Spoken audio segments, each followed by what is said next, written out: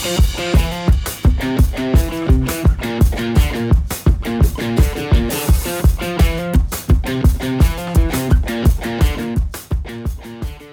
to episode 172 of the Reptile Gumbo podcast.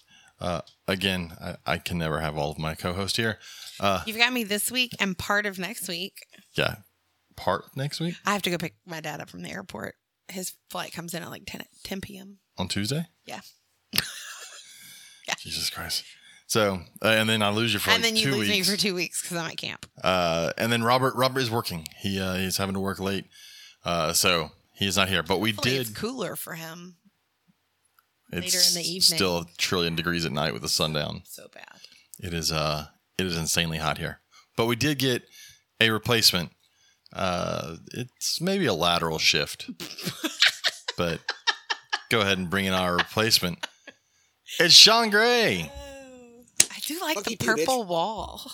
Yeah. Oh, I got the actual sponsor banner in finally in the mail. Oh, cool. 2 days ago, because we had to change it. We had some of the sponsors that dropped off and some additions, and I changed that thing like 10, 15 times. So it's finally here, and it'll be at Shreveport. We'll take some pictures. That's of it. awesome. So we're gonna put the other Herps banner behind us here. So Cool. That's cool. You need to get that plant that I posted earlier in the Herps vendor group. that's really cool, actually. Did you see, I saw Katie? that. I haven't. I was in a meeting earlier. It's Yeah, purple that on was the really outside. It's like a pitcher plant. It's got bright lime green inside. So it's purple and Oh, lime that's green. cool. I'll pull that up and Yeah, look at really it in cool. just a second. Yeah, I was at school earlier. I had a meeting. You want to go ahead and do our sponsor stuff? Yeah, if you're looking for a high-quality PVC rack, look no further than Lone Star Reptile Racks. They offer a variety of sizes for all types of snakes, geckos, rats, and more. You can even order something custom. Shipping is available, or you can plan to pick up at a Herps Reptile show near you. Visit lsreptileracks.com to reach out to Lone Star Reptile Racks and place your order today. .com. It's late, but still. Also, Little Shop of Horrors is a small feeder and pet supply business based in San Antonio, and they regularly schedule feeder meetups around San Antonio as well as other neighboring towns and cities. They offer shipping on their feeder insects, isopods, and working on starting shipping on their feeder rodents too. All feeders are raised on a nutritional diet that optimizes the health of the reptiles and the amphibians that consume them. So check out our friends over at Lil's Shop of Horrors, LAL''S, for your feeder needs. Okay. And then there's another sponsor. Shut up and just do the dates. I can't quite put a finger on it. Thank you, Darren. What? Happy belated birthday. We'll get to that thing. So our other sponsor, Herps Reptile Shows. We have Sean on, and I'm not going to ask Sean the dates because he doesn't know the dates. So I bet he does. You think so? He knows Shreveport is this weekend. Shreveport's this weekend. That's as far as his brain has gone. Slidell is July 24th and 25th. Yep. 22nd and 23rd. Oh, you were Is close. 22nd, 23rd? Okay, I was close. Hey, I was in the right month. There you go. You were in the right one. Yeah. So, but yeah, we're at Shreveport's this weekend. That's what we're excited And then there's a Corpus Christi show. Let me go through them real quick. Yes. Okay, go. All right, so the Shreveport, of course, is this weekend, June 24th and 25th. Slidell is July 22nd, 23rd. Oklahoma City, Oklahoma, not going to be there. That's too far away. July 29th and 30th. Hopefully there's no poop outside. Remember Nope. the flies that one time were. Yeah, when they didn't clean the stalls next to us. Oh Yeah, my that was God. horrible. It was horrible. They got rid of that entire crew. They have a whole new staff. It was so much better last They time. should. It was miserable. Like it was. Yep, I've was. never seen so many flies. Yep. Corpus Christi, Texas is August 12th and 13th. We'll already be back at school when that happens. Horrible Gross. for you guys. Yeah. We actually have to go back like the last day of July. Yeah, July 31st. July 31st is our first day back for teacher workshops. Gross. Off to Sean's home, Bryan College Station, August 19th and 20th. Yep. Then back to Conroe. We were just at Conroe. That show came out last week. We put out our interviews last week. Conroe, September 9th and 10th. I was really excited about some of those interviews that we got for the Conroe show. I haven't had a chance to go through it, but I heard some good stuff. So They were I shared it. great. We got to talk indigos, which was awesome. Yeah. Ricky's awesome. Yeah. We got to talk with Don Shores, which is strange. I didn't think that would happen, but that was a lot of fun. I didn't sell any snakes at his table, unfortunately, but he sold a bunch. We who else did we talk to? Oh, You had Fatal Mantis on? no, we didn't have time to get them on. Oh, you didn't get them on? No, they're going to come on the next one, though. Gotcha. We had Pet Den on. We talked with Dennis. No, Aaron. We had Aaron on. Aaron came on. Yeah, we had Aaron. Yeah, Dennis looked at him and said, "That's all you." And then we had Tim Bailey on. We had from Bailey and Bailey's Reptiles. We had him on. Tim Bailey. So that was a good one. It was. Yeah, it's a good lineup. And then speaking of Tim Bailey and Louisiana, Baton Rouge show is September 16th and 17th, which is still the Gonzalez show. It's not Baton Rouge. Just saying. It's in Gonzalez. I like that venue. That's a decent venue. The venue is good. Tables suck. Their tables were rough. Yeah. But easy parking, easy access. It's right off the highway. Everything's really close. Restaurants, hotels, everything was right there. Great crowd for the first show. That was, way beyond what we expected. And one of the longest lines we've had this year at a show opening up, believe it or not. And if someone's significant other doesn't like reptiles, there is an outlet mall they can go shop at while you're at the. They can go to. It's an outlet mall that actually has shops. It's in it. still open. It has nice. Nice stuff there. It's a functioning, awesome. Yeah. There's also a Cabela's at that exit. Yep. We went to Cabela's. Yep. So that's a good location, and parking is great there. Parking is really easy. We've had some parking issues in recent time at some places. Parking is great at that one. Yep. And then out to Waco, Texas, October 21st and 22nd. So. Yep. The Dr. Pepper Museum and Factory is in Waco. Okay. I know that was super random. I went to the in Dublin years ago. I want to do that one. I want to do the Dr. Pepper Factory tour. Yeah, it was fun. We'd have to drive to Waco. I know. Is it far from here? Far. No. 3 hours? 4 hours? That's not bad. It's an hour. How far are you from my house? 2. So yeah, it's an hour from here. See, that's not bad. That's 3 hours. We could totally do that. That's a fun trip. Totally do that. It's a day trip. Before the last weekend of July, because you have to go back to work. I know. Gross. And I haven't really had a summer off. I've been doing a internship at the University of Houston all summer. I was going to ask you how that was going. I'm excited about that. Well, let's bring in our other people because they might want to talk about your nerdy stuff too. We don't care about those. We'll bring them in a set. They're fine. People have seen Lee Max's and Amanda face. said hi. Hi, Lee and Amanda. Max is up there. Jason Miloradovich. What's up, man? DGB Exotics. Hello. Do you need glasses? You're kind of like my laptop's He's way far off. away. Oh, gotcha. So I have my laptop. I have my camera zoomed in. Oh, that's funny. So I'll have to send you a video later that I made of the fish that I'm working with. It's such a mess. It's hilarious. It's got music with it. It's pretty good. okay. You sent me fish porn. It is fish porn, but I put the right music with it. I mean, the music made it. As long as you have the right music. The music like did make it and funny. I overlaid "Let's Get It On." Yeah, you have to. It was funny. I showed it to the I was gonna ask if you'd shown anybody yet. And I showed him that, and he laughed, and I was like, "Can we use that video?" I was like, "Yeah, I've got a version without the music." He goes, "Okay." Greatness. That's great. All right, let's go ahead and bring our guest in. First, there's Max. Mm-hmm. As always. Max went on another trip and didn't get eaten. Yeah, Max had an amazing time on this trip, if I'm living correctly through his photographs, though. You know what, though? He didn't get eaten, and I'm let down. Yeah, but he got a picture of a normal ball python. I mean, what? In the wild. The rarest thing. It was in the wild. Crap. Yeah, it was a rock. Yeah, I thought it was cool. Well, just a normal though. Let Max. You can go ahead and introduce the other guest. So this is Dr. Ben German. He's a emergency. He's an emergency department doctor, and he has so many stories.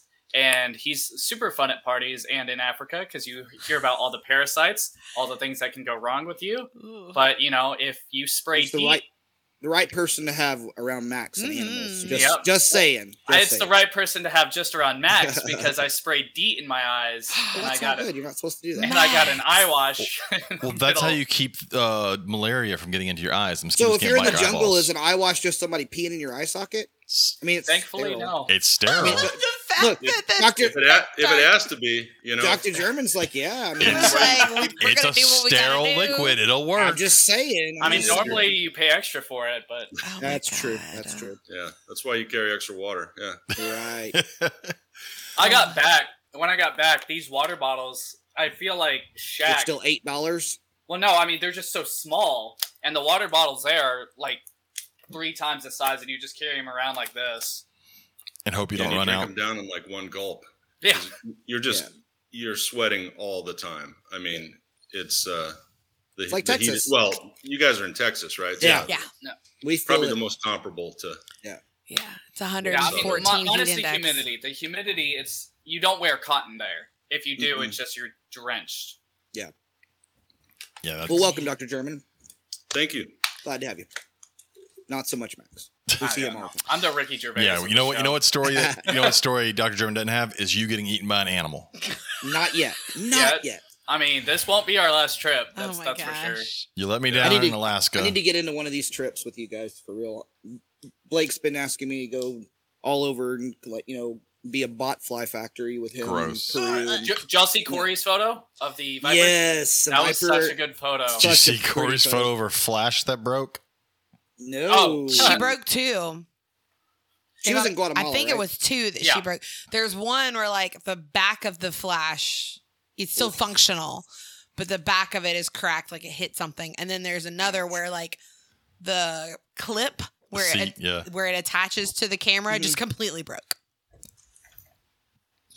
You Like know, there's no expensive fixing that equipment. one. So Max talked about all the parasites over there. I'm fine with all those because you know what they don't have is that little catfish that South America has that swims up your pee hole. That's really the only one I'm worried about. The kangaroo. Yep, the only one I'm worried about. I'll take Yeah. malaria. I'll take any. I just don't Not want a as common catfish as in my you- penis. Yeah, it's How do you not as get common as you- tungiasis? I think the bot flies are way more common than a kangaroo. I'll take a bot fly over a catfish in my but penis. the bot fly actually turned into a fly today. So, On He was him, on, success- on him, and it flew out. Well, the larva came out. He put it in a jar, Fucking gross. and it turned into a fly. He has completed Wow. the cycle. Is that his second or third one? I So can't remember which one we're That's on. the only one that's lived. That's this long. Liz. Like, Yeah. why on earth? Because it's Blake. It's Blake. I don't care. It's Just- fucking so that gross. the height of his accomplishments and the so breeding. if we're talking about also broken gear, this is one I lost. No one can tell what that is. Blurry. It's a 360 keep on. camera. It's Oh yeah. scratched. And then TSA threw my camera bag down and broke my UV filter on one of my lenses. Ooh, Yeah, like it was Oh, no. smashed. that's got to be heart wrenching. And for anybody that's traveling with that expensive equipment, you've got to just be like, why can't you just let me take it with Did me? at least break Luckily, on it the way was back? on the way back. But Yeah. I mean, Atlanta, there was a lot that went on that was heart wrenching. I met Joe Gatto from I saw the picture. picture. That's Yeah. awesome. But yeah, here's the. If you- Too bad he didn't eat you. Right, but yeah, that was the camera. Damn. That looks like a car charger. Okay. Yeah, but God, that's rough. but yeah, I was pretty over Atlanta. Well, if you'd quit trying to sneak drugs in your asshole, they wouldn't stop you. I know, Hey, right? James, Not me. stop it. Oh man. Anyways, Our guest is like, what in the hell? I know. Did I sign say up yes? for? no, he was on a trip with No, Max. he's been- Well, he's also, I was about to say, he's been with Max for a few What days, would so you he like understands. for us to call you? Would you like for us to call you Dr. German? Would you like for us to call you Ben? Oh, just call me Ben. That's Okay. fine. Yeah. Ben's cool? Okay. Yeah. Ben. You want to know? I just put my title up there so people know You're important. You're not one. You Of, worked hard for you're all not those one of degrees. those doctors Yeah, who wants to right? be called doctor. no. We. It's funny. I know a lot of doctors, and none of mine are I that don't doctor. think any of our friends do that. None We of have them that are are. doctor. None of them are that doctor. Like, You worked hard and paid a lot of money for that title. By all Like- means, use it. Like Dr. Green has more letters after his name than in his name. yeah, Mhm. we mess with. Yeah, we mess with. Did you see that Spencer a lot. he's It's on Spencer, bite but on bite 43? 43 was the Yeah, last He's one on I 44 saw. now. 44? God bless. Yeah. I you. saw an update about an hour ago. Yeah. Is it because of all the heat? Well, snakes are The moving rain. right now, and people Right. are out. People So are stupid. But it's way are more. stupid. He's at way more than he had last year. Yes. yeah. Well, the tarantulas are out in mass. Is that excuse me, in starting? mass too. Has that started already? Yeah. Does he it, deal it with- goes May through July. Does he deal with those as well? And venomous bites. But he's not I- counting those. He's just counting the He's snakes. just snake bites. His just snake. It's bites. all copperheads. It's boring now. Well, he said there was a dry No, bite. no, yeah. He did get a dry bite. One with a dry bite. Confirmed dry bite. I did see tarantulas when we were at what show were we at? Austin. Yeah, we stayed in the Airbnb We and went- we went hiking in a little park behind our Airbnb. Yeah. And it was my first time seeing a live tarantula. in the we had wild. a big female that lived in our yard in McKinney. We also Massive adult female. Oh, that's cool. we found Yeah, it that was little really cool. snake under We the found. rock. I saw my first blind snake on that trip too. That's a cool one to find. That was really neat. We've been seeing a ton of snake bites here in North Carolina too. I mean, it's just that it's that time of year. They're out moving, and people are out doing stuff. People are out of school. Yeah, on vacations. See a snake, think, "Oh, I'm gonna go pick it up." So Ben, is that what you do when you're not traveling the world? Yeah, I travel as much as I can, but otherwise I'm working in the local ERs, and I hear about all the snake bites and try to add expertise on treating those. And it is mostly copperhead bites around here, which makes it a little bit easier. But some of those patients still get pretty significant envenomations. Not as bad as what we saw in Africa, but still pretty miserable experience to have a good copperhead bite. So your advice would just be suck the venom out and tie a tourniquet around it, right? That's the right advice. Exactly. Yeah. Bleed it out. Cut it. Yeah, got to cut. Go see natural healers. Get charred cow bone tied to it. Yeah.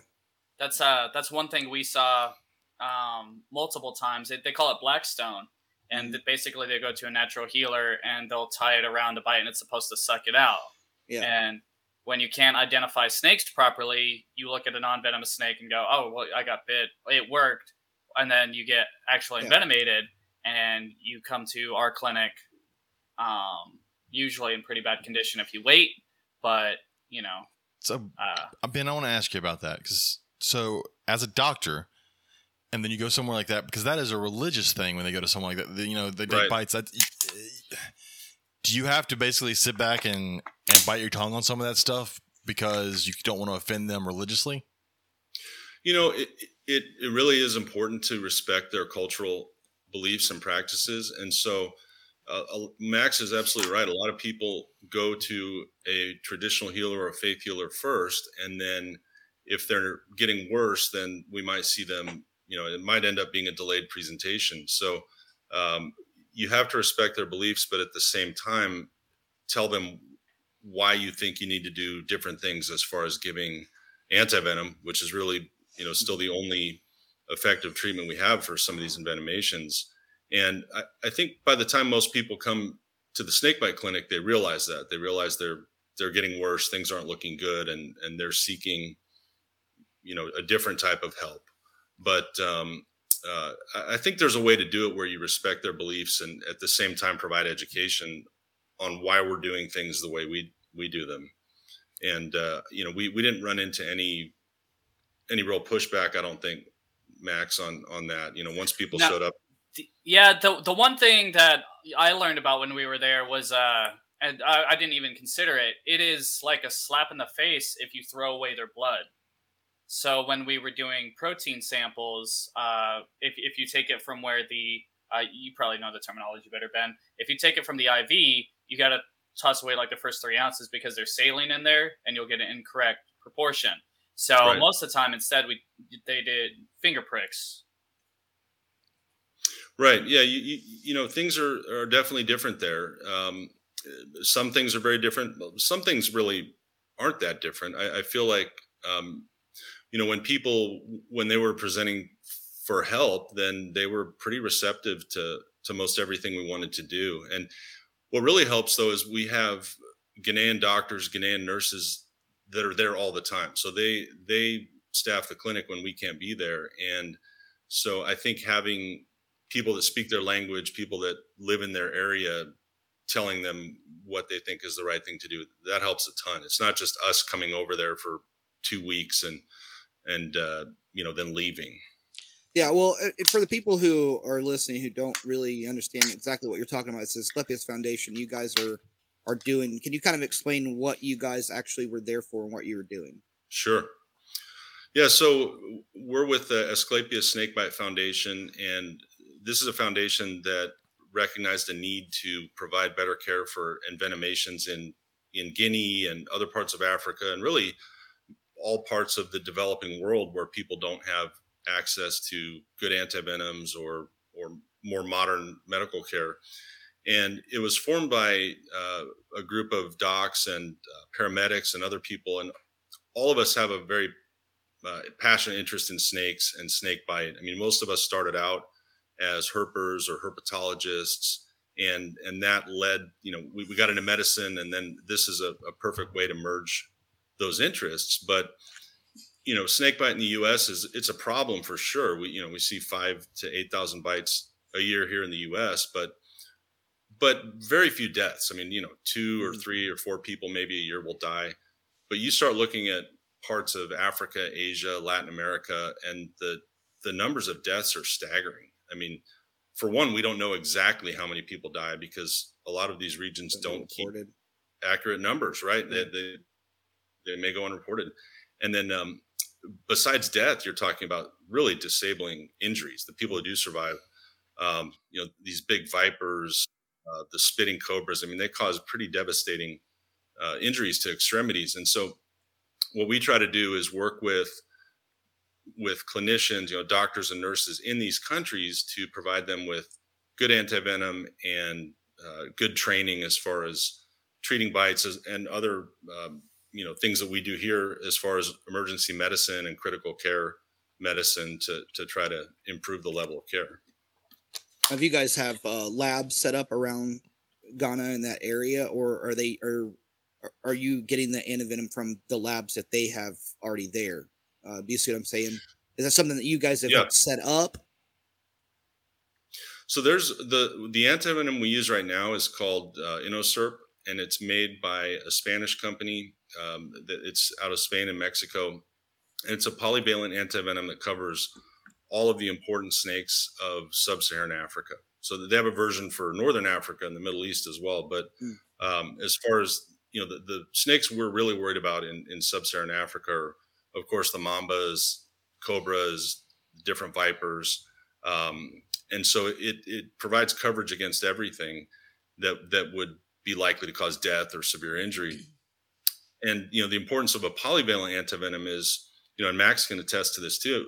A lot of people that come in, they didn't see the snake that bit them, or they got a glimpse of it. And in the U.S., it's a lot easier because people can usually describe, it looked like a copperhead or cottonmouth, or it had rattles.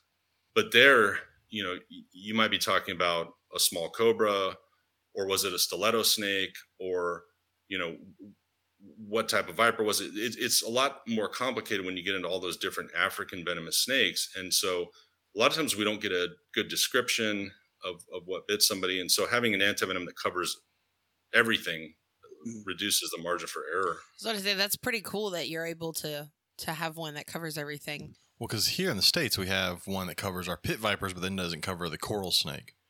Yeah, right. Or lapids, like cobras. So yeah. And we actually have 2 here. So we have Crofab and Anavip.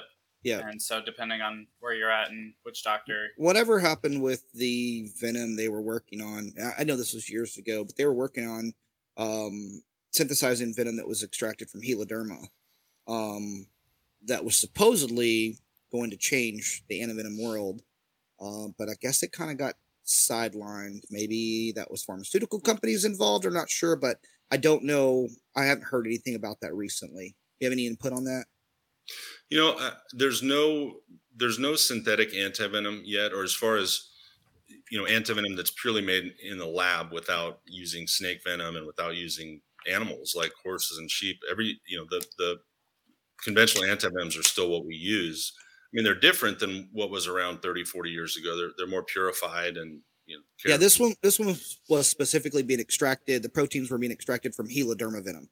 From Gila and Rito and beaded lizard, but I haven't heard anything about it in forever. I know they're always working. They're always working on different techniques to, for instance, the monoclonal antibodies we heard about during COVID. That was one of the things we used to treat COVID early on. Were these antibodies that were able to be produced in the lab that had some effectiveness against the COVID virus, and that's one of the areas that they're looking at is if you could find antibodies that neutralize, broad classes of venom proteins, and you could make those antibodies in a lab, then you might be able to take away the need for milking snakes and injecting that venom into sheep and horses to produce the antibodies. Gotcha. It's tricky because, let's take Africa, for example, where you have so many different venomous snakes of different families and pretty widely different on the evolutionary scale. their proteins are different too in the venom. So you have to be able to neutralize each one of those important toxins in the venom, and that would probably require different antibodies to do it. And up till now, we haven't found a more efficient way than just letting an animal's immune system produce all the different antibodies against those different toxins. Gotcha. Yeah, because I mean, one of the most interesting things for me was watching the milking of the snakes, talking to somebody on our team, Dr. Kerr Smith, and it just because there's a lot that's so different. So, for example, the stiletto snake, you have your hemotoxins, your neurotoxins. Well, the stiletto is the only one that does serotoxins, which does cardiac stuff. Oh wow! And it bites weird. Yeah, and it bites you with the side of its face. There is a video of a guy getting bit. Yeah, by and then stiletto. I just posted the photos that I took of the stiletto we found with Mike Clarkson's thumb. And, I told him we found it, and he goes, yeah, rule of thumb, don't pick it up. Yeah. No touching. Yeah, that is the one where you don't grab behind the head because it can still bite you. No. Yeah. So milking it, I understand, like, my time came to an end, but I'm still upset that I didn't get to film and photo it getting milked, just because it is a complex issue. I know Dr. Fry's milked some, but, yeah, And finding it was a story because we went to a place we called Muhammad's Forest because of the family there. One thing that's like pretty wild, and Ben can talk about this too, is just you walk through a peanut field or you walk through some kind of agriculture, and then you're in this forest and you find 3 mambas and a cobra in a night. You find, you just find a large number of snakes right next to where these people live. So one family, the guy's name was Muhammad, and I go, and when we find the stiletto, the ants there's an ant Wikipedia, and it's an ant wiki, and you can just scroll through the ant species of Guinea, and there's so many of them. Oh my God, that's so crazy. Like, you can walk up to a pile of leaves, and when you get close, it starts breathing, basically. Yeah. You just hear, shh, shh. And if you touch that pile of leaves, it comes alive. Yeah. So we were tucking our pants into our socks, but on this night, I got eaten up by ants, and you just like as soon as you think you're done getting bit, there's just another. Max, it doesn't count as getting eaten by an animal. No, they didn't finish him off. They didn't finish him off. But after that time, that's when we were walking back, and Kara spotted the stiletto on the path, and it's just right there in front of us. I don't think I could ever travel. That's really cool. The ants around the world would kill me. Nah. You'd live. Yeah, no. Yeah, you definitely. They didn't kill Max. I swell so bad just from fire ant bites. Well, I've never been told I'm allergic, but I just swell so bad. This is why I brought Ben on, because he'll tell you about the carpet ants killing people. Yeah. No. Oh yeah, some of those. South America has their army ants, and Africa has their own version that. They just come in a swarm, and the ants are coming because you see all the other insects jumping out of the way ahead of them. And, there's cases where people are asleep in their house and the ants come in, and, if it's an older person or a baby, I mean, the ants will eat them. They're called carpet ants. Yeah. It's the African version of the army ant, and they call them different things in different regions of Africa. But, we definitely saw a few of those. You just see a big. It's just like a river line. of ants. Oh my gosh! I've seen some really cool videos of that, and he's not lying. I mean, everything on the forest floor gets out of the way. Well, because it's kind of like the fire ants, where it's like one bites and it releases a signal to the rest to bite. Well, it's different when they go inside your mouth, your nose, like into your lungs, and they start biting you. So if you swell up there, Katie, like you're like, you want to be careful. If you're standing in one place for a long time, you better look around and just see what you're standing near, and it's easy to do because you get distracted. You see a mamba up in the tree, and you're all sitting there with the lights focused on it. And so then what I'm laughing at. Yeah. Oh yeah. You want to tell that story? And here I am just worrying about cave crickets in a cabin at camp in 2 weeks. Did a mamba poop on your face? No. Please tell me a mamba pooped on your face. No, worse. And this was for Jordan.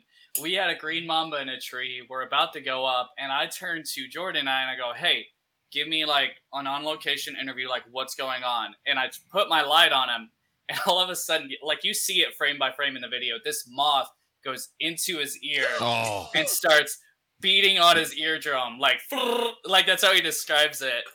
So Ben like has this camelback starts spraying into his ear, but they end up having to get like the like a needle, a catheter. Yeah, Ben, if you want to finish that story. Wow. Oh, it was. I mean, yeah, Jordan is giving the interview, and it looks like he got shot. I mean, he just goes down, spins it a 360. Yeah, and God knows what's on the floor that he's about to get on his body. On top of that, and I see this in the ER sometimes where people are sleeping and a bug crawls in their ear, and the bug will keep trying to crawl in and hit in the eardrum, and it's one of the worst feelings you can have because it's not easy to get something out, that's way in there. So we usually have to irrigate it out with a syringe and, water, or sometimes we'll use lidocaine, which kills the insect. But we're on the side of a mountain, underneath a 6-foot green mamba in the tree that we're trying to get out. And that's the other good thing is we bring medical supplies with us when we're out there in the field. When we're not treating bites, we still have medical kits with us. And so we were able to MacGyver it. I got a half a popsicle stick, some gum, and a leaf. You know what? We're getting it Go out. back to our original thing. You could have just peed in his ear. It works both ways. Well, there you go. I think that was the next thing Max was going to do, but no, we got it out, and then we went up and went after the mamba. But it's a little different here. I mean, when I'm herping in the U.S., I'm not carrying antivenom with me or, medical kits typically besides basic stuff. But there we're lucky in Texas if people are wearing anything but Crocs around here when they go herping. I mean, I've been known to remove copperheads in flip flops. We take it for granted. He was so mad at me that night. Poor Ben had to miss a Costas, a night adder. Like he had just taken off his shoes and we're like in flip flops and we're running to this neighbor's house. He goes one way and sees this girl holding a dead rat and he goes, "Well, that's not a snake." And we're over there grabbing this night adder in flip flops and shorts. But because the neighbors, they'll come by, they'll show us snakes. Like we had a pair of boys bring us a ball python. They're like, "Oh, that was really cool." Yeah. I did go naked herping one time. Lori's probably told that story. I was really intoxicated, but I was in the hill country of Austin and I got out of the hot tub and I just had my slides on and my snake hook and my headlamp and I was off in the woods. Oh my God. There's a trouser joke. A trouser snake joke there. No, I didn't find anything, but I didn't get bit. But we do take it for granted. Like he's saying, when we go out herping, we got if for certain places you have to have your vest on the road, Could you imagine having to go to the ER and explain to them really, that you got bit on the penis? Because you were naked. I mean, that would have been a cool story. In the woods. Depends on what bit me. Except for when it rots off and they have to cut the penis off. Yeah. If you have a stiletto snake bite it, there's a story there that you don't. Well, I'm not going to be naked herping in Africa, so yeah. But no, I did that one time. Really, really bad. Shouldn't have done that. But again, we do take it for granted, like you're saying. You take medical kits. You've got antivenom. We go out and remove rattlesnakes and copperheads, and I have hooks and some sticks sometimes. Yeah, if you get bitten here, I mean, you're not anywhere that far from phone service, and you're probably going to have a helicopter come get you. And I'm calling Spencer. I got his phone number. Yeah. I got 3 Kalaches. Treat me. Yeah, right. But yeah, that brings up crazy. That's another interesting thing. A lot of the bites in Africa are on the feet, and people are wearing sandals or going barefoot. And some people will ask, well, why not just wear boots? Why not wear good shoes? They don't have them. And then you realize that it'll just rain. It'll drop 3 inches of rain in 30 minutes and just pour unpredictably. And if you're wearing shoes that or footwear that won't dry quickly, feet are rotten. It's just not practical, right? So yeah. And I mean, you'll see somebody walking down the way, no flashlight, nothing. It's like they're just walking on a road, pitch black. Walking in the dark. I mean, it's really the same thing we see here with a lot of our copperhead bites is people, they're walking around after dark with, sandals on or barefoot, just around their house. Usually they're taking out the trash or walking the dog and they step on a copperhead. Yep. And my biggest issue here is like squishing the toad that lives on my porch. Trying not to squish. You don't want. Like she doesn't squish the toad. No, the way you said it sounds like my biggest problem is I try to squish the toad. Avoid it.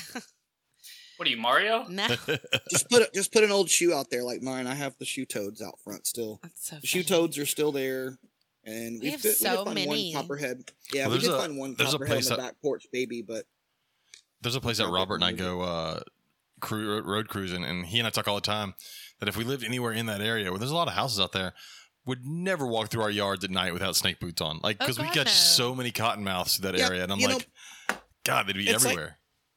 I live in an area where cane brakes are supposedly really thick here Notice how he said supposedly. because I haven't seen one. I've had so many old time herpers tell me that OSR, the road that runs by my house, that from here to Bryan is loaded.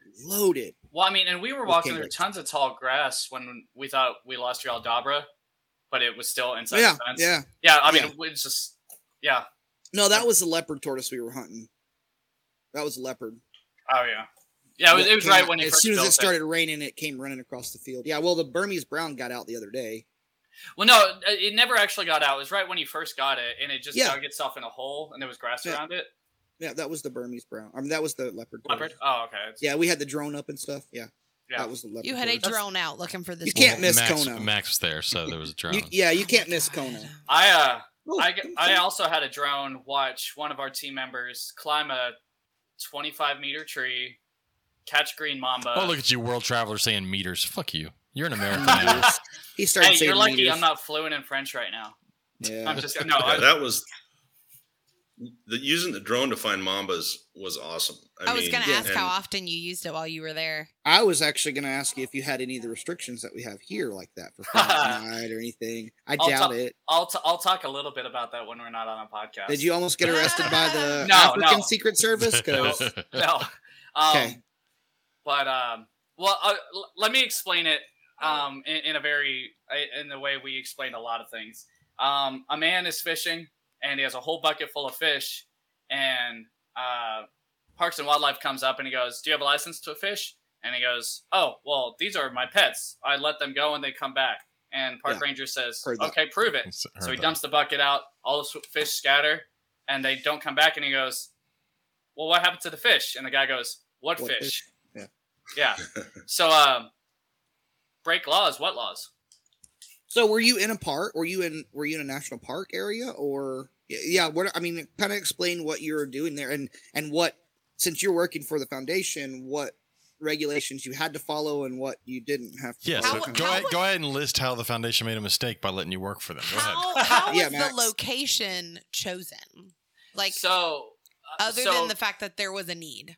Well, we've right. had So Brent Jordan on. met Salou Baldy, who had the clinic there, and had the very introduction. So he saw the need, and Jordan's been going for many years now.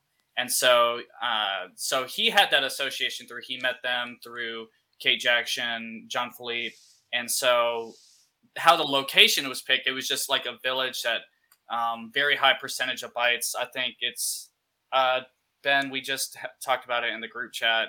I think it was 35% of bites for the country. Wow. Yeah, they see In that one village. Guinea sees a ton of snake bites to begin with, but then the city where we're at is called Kindia, which is it's about 60 miles from the capital of Guinea, and it's sort of the perfect setup for snake bites because it's a widely spaced, more rural community. I mean, there's a lot of people that live there. It's it's definitely a city, but then the suburbs, I guess you'd call it, stretch out very widely, and everybody has their own, personal farm plot. They've got, they grow their own crops. There's patches of forest everywhere. It's actually very rocky. I mean, a lot of the terrain looks kind of like West Texas, like out when you get out to Big Bend with all the rock formations. And so it's perfect for snakes. There's tons of snakes. And then there's people that are in the environment all the time, farming and, just living. And so there's a research facility there that was started by Salou Balde is the name of the Ghanaian, and he's actually a herpetologist, a Ghanaian herpetologist. They were studying the snakes, and they saw how many people were getting bitten, and people would bring their bitten family members to him and ask for help. And they didn't have any way to treat them. They were doing the herpetology work, but they didn't have any of the medical resources. So they had a lot of bad outcomes many years ago. I mean, people were dying and people were ending up with these horrible injuries. Yikes. So he was the one originally who started this snakebite clinic. And the idea was, this clinic is only going to treat snake bites. The hospital can treat, all the other stuff, but we're going to specialize in snake bites. And at some point, Max mentioned Jordan and Nick Brandehoff, who are two of the founders of ASF. They got involved and said, we want to work with you guys and help you get better antivenom and a steady supply of antivenom. I mean, what would happen in the past is they'd use it and it would run out, and it might be 6 months or a year until they got more.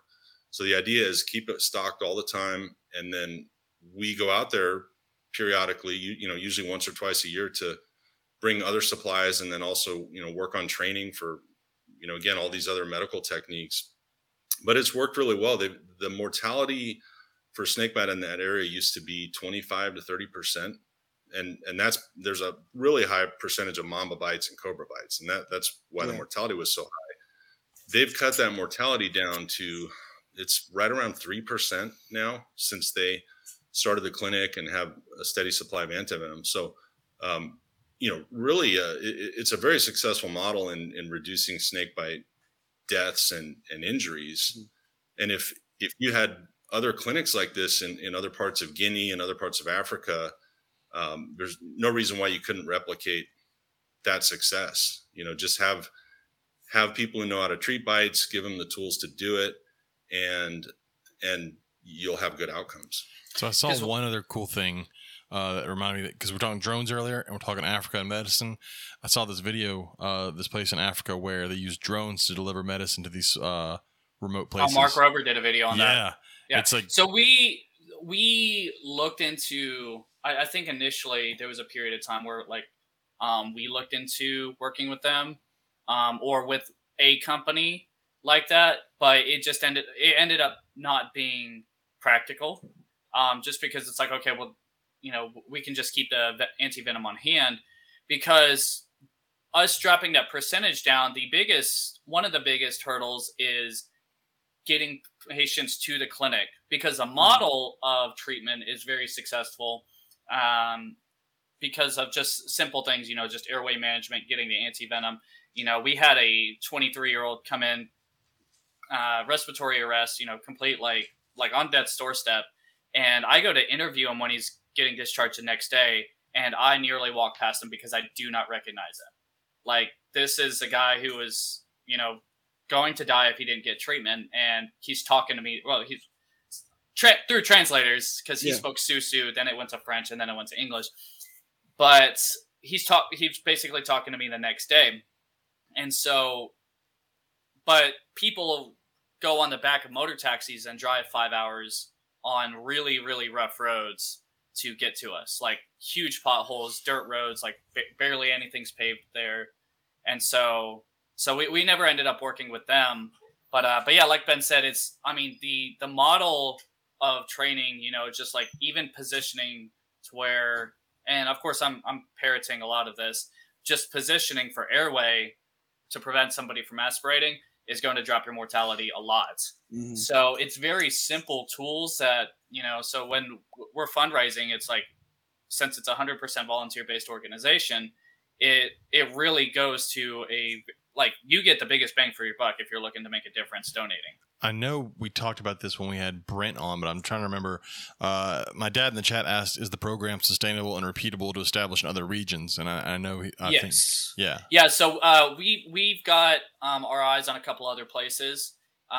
We want to make sure, rather than spreading yourself too thin, like I do with my hobbies, we want to show a successful model completely. So there's a couple other steps we want to take in Guinea, but we have our eyes on a couple other places. But when you're approaching, pharmaceutical companies asking for donations, you want to be able to show them, hey, this really works. But being on the ground there, like, hopefully, as I put up these videos and photos, it really helps show, like, this is, like, it's extraordinary stuff. I'm completely impressed with everyone I was there with. I mean, just watching how, like, I mean, we had a boy that he was actually a burn victim. He was there, and Ben would change his dressings, and this boy had the biggest pain tolerance of burn dressings. But he started walking while we were there. He wasn't able to go to school before. His mother had to carry him everywhere. His mother had malaria when we were there. She still did our laundry, and would carry him around in the middle of the night to take. Now he's walking. So, Ben, when you're there, I know Max is there with a camera just getting in the way, but when you're there, are you there doing working in the clinic, or are you there just supervising? Like, what are you doing while you're over there? The best way to describe it is, there's always something happening, and if you have some downtime, just try to do something else, and something's going to happen. I mean, try to sit down on your computer and type something out, because somebody's going to run up to the clinic with a bite, or somebody's going to say, hey, there's a cobra at our neighbor's house. And so there's always something going on. And the highest priority is treating bites. So, we were always in communication with the clinic, and if a bite came in, then they would call us and we would stop what we were doing and go to the clinic. But other than that, I loved it because I got to help the herpetologists out, looking for snakes to get venom samples from. So, if there was no active bite being treated, or if the bites were all stabilized, then we were out herping. And like Max was saying, you don't have to go far to herp. You can walk out the door of the clinic or of where we were staying. And there's mango trees everywhere, and it turns out green mambas love mango trees because the mangoes bring in the birds, and so the mamas just hang out up in the trees and wait for birds to come. So, which is how people get bitten, right? Picking fruit and doing agricultural work. But, if it was, treating bites, helping the herpetological team, or, and other medical conditions would come into our clinic, and obviously we're not going to turn anybody away if they have other issues, whether it's malaria or, wounds or things like that. We saw a lot of scorpion stings, actually. That's one of the other challenges is, somebody's walking in the dark and they feel something, poke their foot, and they have severe pain or some neurologic symptoms. You have to differentiate. Is this a scorpion, or is this a, cobra? So you watch them, you check blood work if you're worried about a viper bite. But after a period of time, it's usually easy to tell with, this was probably a scorpion, not, a snake where we need to give antivenom.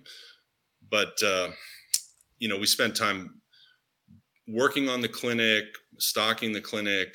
There was always something to do, in other words. And so you try to prioritize what's the most important task at the time and do that. And then, do whatever else you can when you're not treating bites. The bottom of that list is making sure that Max stays alive. I mean, when Ben thought he had downtime, I'm like, hey, come hold my flash. And a lot of my photos wouldn't be nearly as good if it weren't for Ben, because, it's just, getting that extra angle or different things like that. Yeah, but I paid it back. I gave him his cobra photo. So that normal ball python's going to be on the cover of the next National Geographic. Well, I mean, if you look at Reptiles magazine, it's just, it's all cell-phone pictures now. That was so cool to see ball pythons crawling around in the wild. I mean, something I've seen since I was a kid, obviously, and but now you're in their native habitat. And, I think it's kind of cool. Oh, I think that's really, I can't wait to go to Australia and go chase bearded dragons and shit. Like I'm so excited about doing that. But again, you see something that we take for granted again in the United States, like the ball python on every table of every show. But seeing something in the wild is, Ben, you have to understand that we're just fucking with Max, right? That's, of course. We all love Max. I'm not. We all love Max. So Ben, I got two questions. But no, it is cool. It is cool. I got two questions. We talked about percentages of snake bites and deaths and all that. How many bites does that one clinic see in a year come through the door? So it's between 500 and 800 bites. Oh shit! A year. Wow. Which is, I mean, that's an incredible number. And, again, one of the things that makes Guinea unique and Kindia unique is the percentage of neurotoxic bites. So the mambas and the cobras, it's a relatively high percentage, anywhere 20 to 30%. In other parts of Africa, the vipers definitely predominate. And so, if you get into slightly drier areas, you're seeing mostly saw-scaled vipers and puff adders, and which are still, a problem and definitely can be deadly like the neurotoxic bites. But the neurotoxic bites present some additional challenges, like Max was saying, with airway management. With a mamba bite, obviously you have less time. I mean, you're dealing with, hours, if you're lucky. And the way the venom works, it causes fluid release from your airways. So you start, drooling and getting fluid buildup in your airways, and then you start getting paralyzed. So you're full of fluid, and then you're unable to swallow, you're unable to breathe, You aspirate. and that can lead to death in 2 to 4 hours, sometimes That is sooner. terrifying. Mhm. It's really, mamba venom is like nature's nerve gas, really. I mean, it is impressively toxic stuff. And so that makes the area unique. Again, there's lots of cobra bites, and the forest cobras are common. The black-necked spitting cobras are common.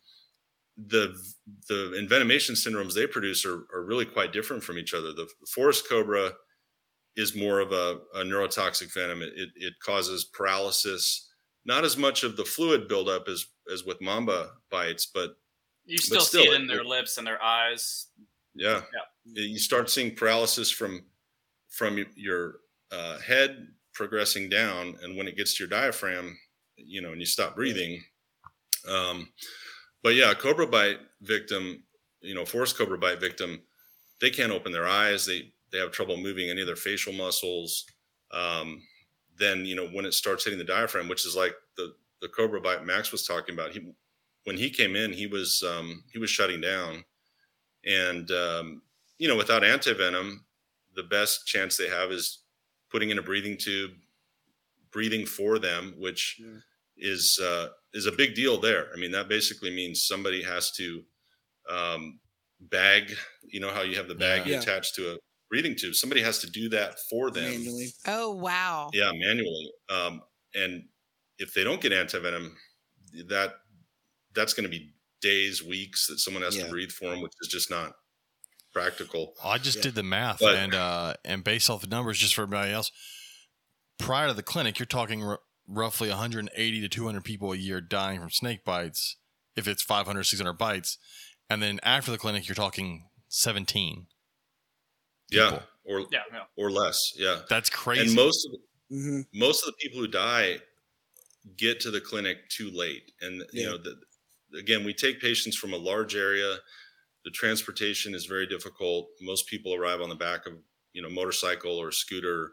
Which is hard enough to sit on the back. Like when I had my backpack, it took a lot of core especially muscle. while losing feeling and the ability to control your muscles. Yeah, exactly. Right. Yeah. So if somebody's, Wow. in the throes of an envenomation, like getting them when I posted for Giving Tuesday, Fatuoma, who showed up, and she had ridden 60 miles on the back of that thing. Damn. And usually what they'll do is they'll have the motorcycle operator, they'll put the patient right behind them, and then a third person to sandwich the patient in. So that they don't fall so off. they don't fall. Mhm. And if they get there too late and it's a mamba bite or a bad cobra bite, a lot of times they might be dead when they show up. Oh, gosh. So So what's the general feeling regarding snakes in that region by locals?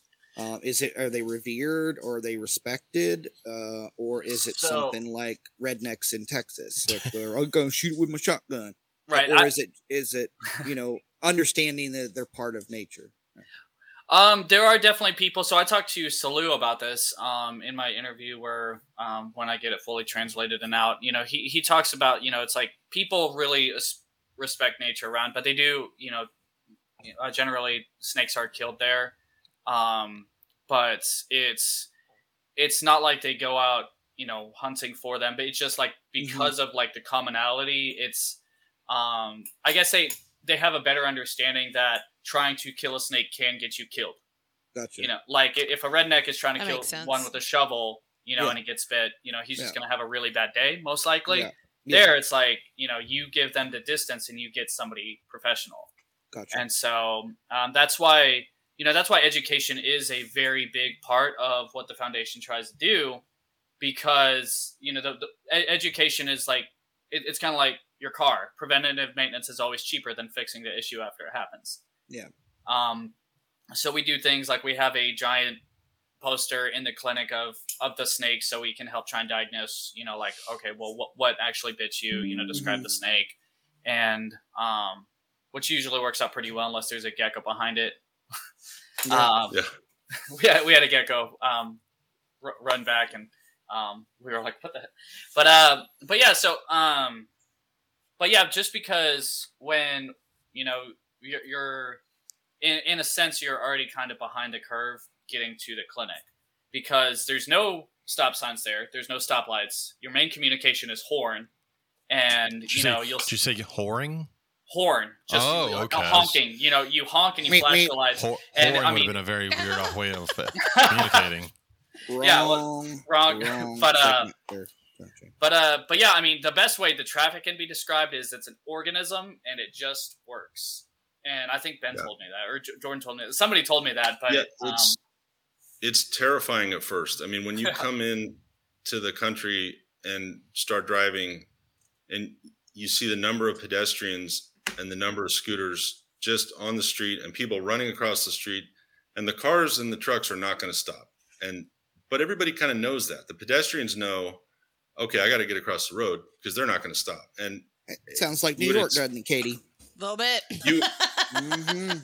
You would expect to be seeing accidents all the time, but we really didn't. I mean, I watched those videos and you showed like India.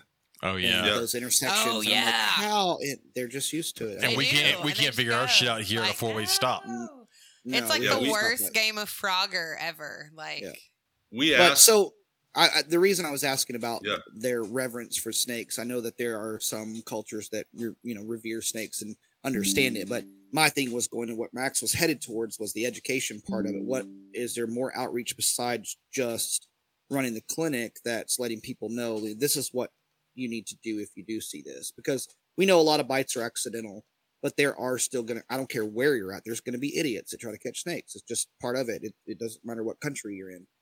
Is there more education going on in a broader area than what you guys are at right now? We Go ahead, Ben. No, Max, be quiet. Well, I was going to say, I think by us being there, one of the first things we try to do is engage with the community and let people know, hey, we're here. We're here to treat bites, but also if you see a snake, let us know and we'll come get it out of your property. And then that always involves some education too. We tell the people, hey, this is what this snake is. And, this one's not dangerous or this one is dangerous. And I would say most people were genuinely interested in the snakes. I didn't see a lot of, what I would call undue fear from the people. And it was actually kind of cool to see most of the kids knew what a ball python was. And they would, cool. It's like the kids that came in, they brought us a ball python just balled up in their hand and said, hey, look what we found. And that's so I so do think cute. That's cool. Yeah. I mean, that was like right after we extracted venom from the black mamba, the kids walked up with this python and it was like, what a great day, Yeah, that's cool. But, and as far as reverence or mystique, the black mamba definitely is at the top of that list. I mean, people, I think that is worldwide, honestly. Yeah. I mean, it was interesting, talking to the local herpetologists about, going out and looking for snakes. We really wanted to find a black mamba. We know they're there. The clinic sees bites that fit that picture every year. And, people might give a description of something that is consistent with the black mamba, but, nobody's ever caught a live black mamba in the country of Guinea that we know of until our team, right before Max and I got there, one of the Ghanaian herpetologists found a live black mamba. Oh, wow. And captured it. He didn't even, he had never seen a live one, so he didn't know what it was. And he captured it, brought it back to the clinic, and that snake had a different level of mystique, even among the senior herpetologists. They treated it differently, and before they captured this one, they said, "Yeah, we don't want you looking for black mambas. They're too fast, too dangerous. It's bad, bad juju to go messing with black mambas." Gotcha. We've had we have dead ones that are preserved there. So when dead ones are found, so some DORs, different things like that.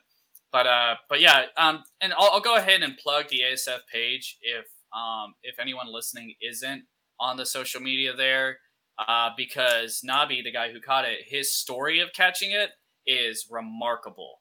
Cool. It's one that when I put it out, there's a lot I'm very excited to tell people and show people, but Max. With the algorithm, we know. With the algorithm, you got to give everything its time. We know. Max. but yeah, Max is excited about his interview. We are too, Max. Yeah, I mean, Nabi's he's a beast. Those guys are amazing. I mean, being there watching these guys climb 40 or 50 feet up a tree in the middle of the night with a flashlight and a snake catch a snake that can kill you. To catch a mamba. Crazy. Yeah. I do not understand this. Unbelievable. That's awesome. So Ben, prior to all this, were you a doctor who looked into got into this, or are you a reptile person who also was a doctor?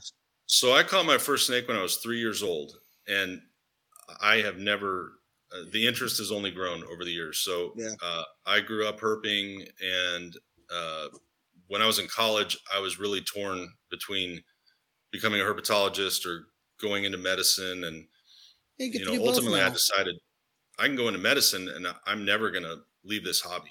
This is something I can do forever, and I can merge these interests. And that's awesome. It's worked out great. I mean, there's times where. And with this trip, it's I kind of get to play herpetologist, right, and help out the real herpetologists, and at the same time do the medicine, and so it's really rewarding. And you get stuck with jackasses like Max following you around all the time. Yeah. Thanks, Lewis. Somebody's advocating for me. I miss you, buddy. I so it was my son's first birthday. Couldn't make the Conroe show, but. I think that worked out really well because y'all could fundraise for Malia. We did, and I want to get back to where we're doing, the ASF stuff at some of the shows. I'd really like to get a presence at some of the, all of our shows in Louisiana are venomous shows, right? Every single one of them. So I'd really like to try to get a presence at like maybe Slidell or something like that to try it out. Right, and I know Brent's out that way, but you know what Brent. Brent's in he was in Lake Charles. I mean, he came. Well, he might have that thing going for him. Which yes, I know about that. He passed. So. Everything's good. He did pass it. He aced it. He's gonna nail the interview. And no one else knows what we're talking about. So no, so I'm very happy about that. But Ben will tell you here in a minute. But he won't be in. He doesn't. That's not going to be his area where we're at in Slidell. I'm talking about doing some fundraising like we did at Conroe. So that's something where we need a presence in that area. We just need somebody better than Max to come man a table, though. Yes, Max doesn't stay behind the table. I was going to say, it's not that Max can't run the table. Max physically does not stay in one spot. He can't do it. Or he sleeps underneath Max is the needed table. for 6 different things. But are you? No, it's really bad when it's Max and Brent, and neither one of y'all can stay at a table. Or he gives my 12-year-old his camera and says, "Here, go take pictures." Hold on. Remember? Okay, and I have to. Okay, here's the thing: is I have to film certain things because they deserve being filmed, like Sean's kids not knowing who NSYNC is. That was greatness. That's it has to be filmed, or pulling those tooth out with an electric scooter. Yeah, that was and you falling on the electric scooter. So, but that was before the show. But during the show, you're never behind your table. Never. Ever. Well, I also was collecting things because bullshit. But near is Brent. Brent's never behind the table. Brent's never there either. He's walking around socializing. That's what Brent does. Drinking a beer, walking around. Yeah, that's just Brent. So we got to have dinner with Brent the Thursday before Lake Charles. Oh, good. He lives there, so he got to come hang out with us for a bit. So he's supposed to come hang out here. He's supposed to come stay at the house and stuff for a few days, but he's busy building stuff, tearing stuff up, building fences. But yeah, I would like to get some kind of presence of ASF at some of the shows in Louisiana for real. Do some fundraising because we did really well at Conroe. We could do better if we had a permanent presence there and get something going because we always try to help you guys out. So and I don't know what sort of presence we have or like people y'all know up towards Denver, but we have the Denver Venom Conference coming up. So which whether is so it's, strange to me. Yeah, because of the location, but yes, medically, it's a nice spot. I was gonna ask, is there like a large venomous presence in Denver? No. You can't. Okay. You can't even own a hog nose in Colorado. But it's kind of weird because treating snakebite, you run into more medical people at these conferences. But as as an avid herper, I do think that more herpers should go to these. Oops, here goes my headphones. But more herpers should go to these things because when Kate Jackson and Jim Harrison and Kristen Wiley show up, you hear about things in captive collections that are super important. Exactly. And, I sponsored the Houston Venom Conference, but he could only get the date we had a show on, so I couldn't go. I remember that. Spencer owes me some shirts, by the way, I think. But we tried to help sponsor that too, and I had the hotel room booked, and I think I gave it to Jennifer. Actually, yeah, she went Jennifer and worked a couple it. other people went and worked it for me because we had a show that weekend. But Denver, I mean. Yeah, well, I mean, it's also the weekend of the Great American Beer Festival, which is going to be pretty cool, just because it's like there's going to be a lot of people there anyway. Drunk people and venom.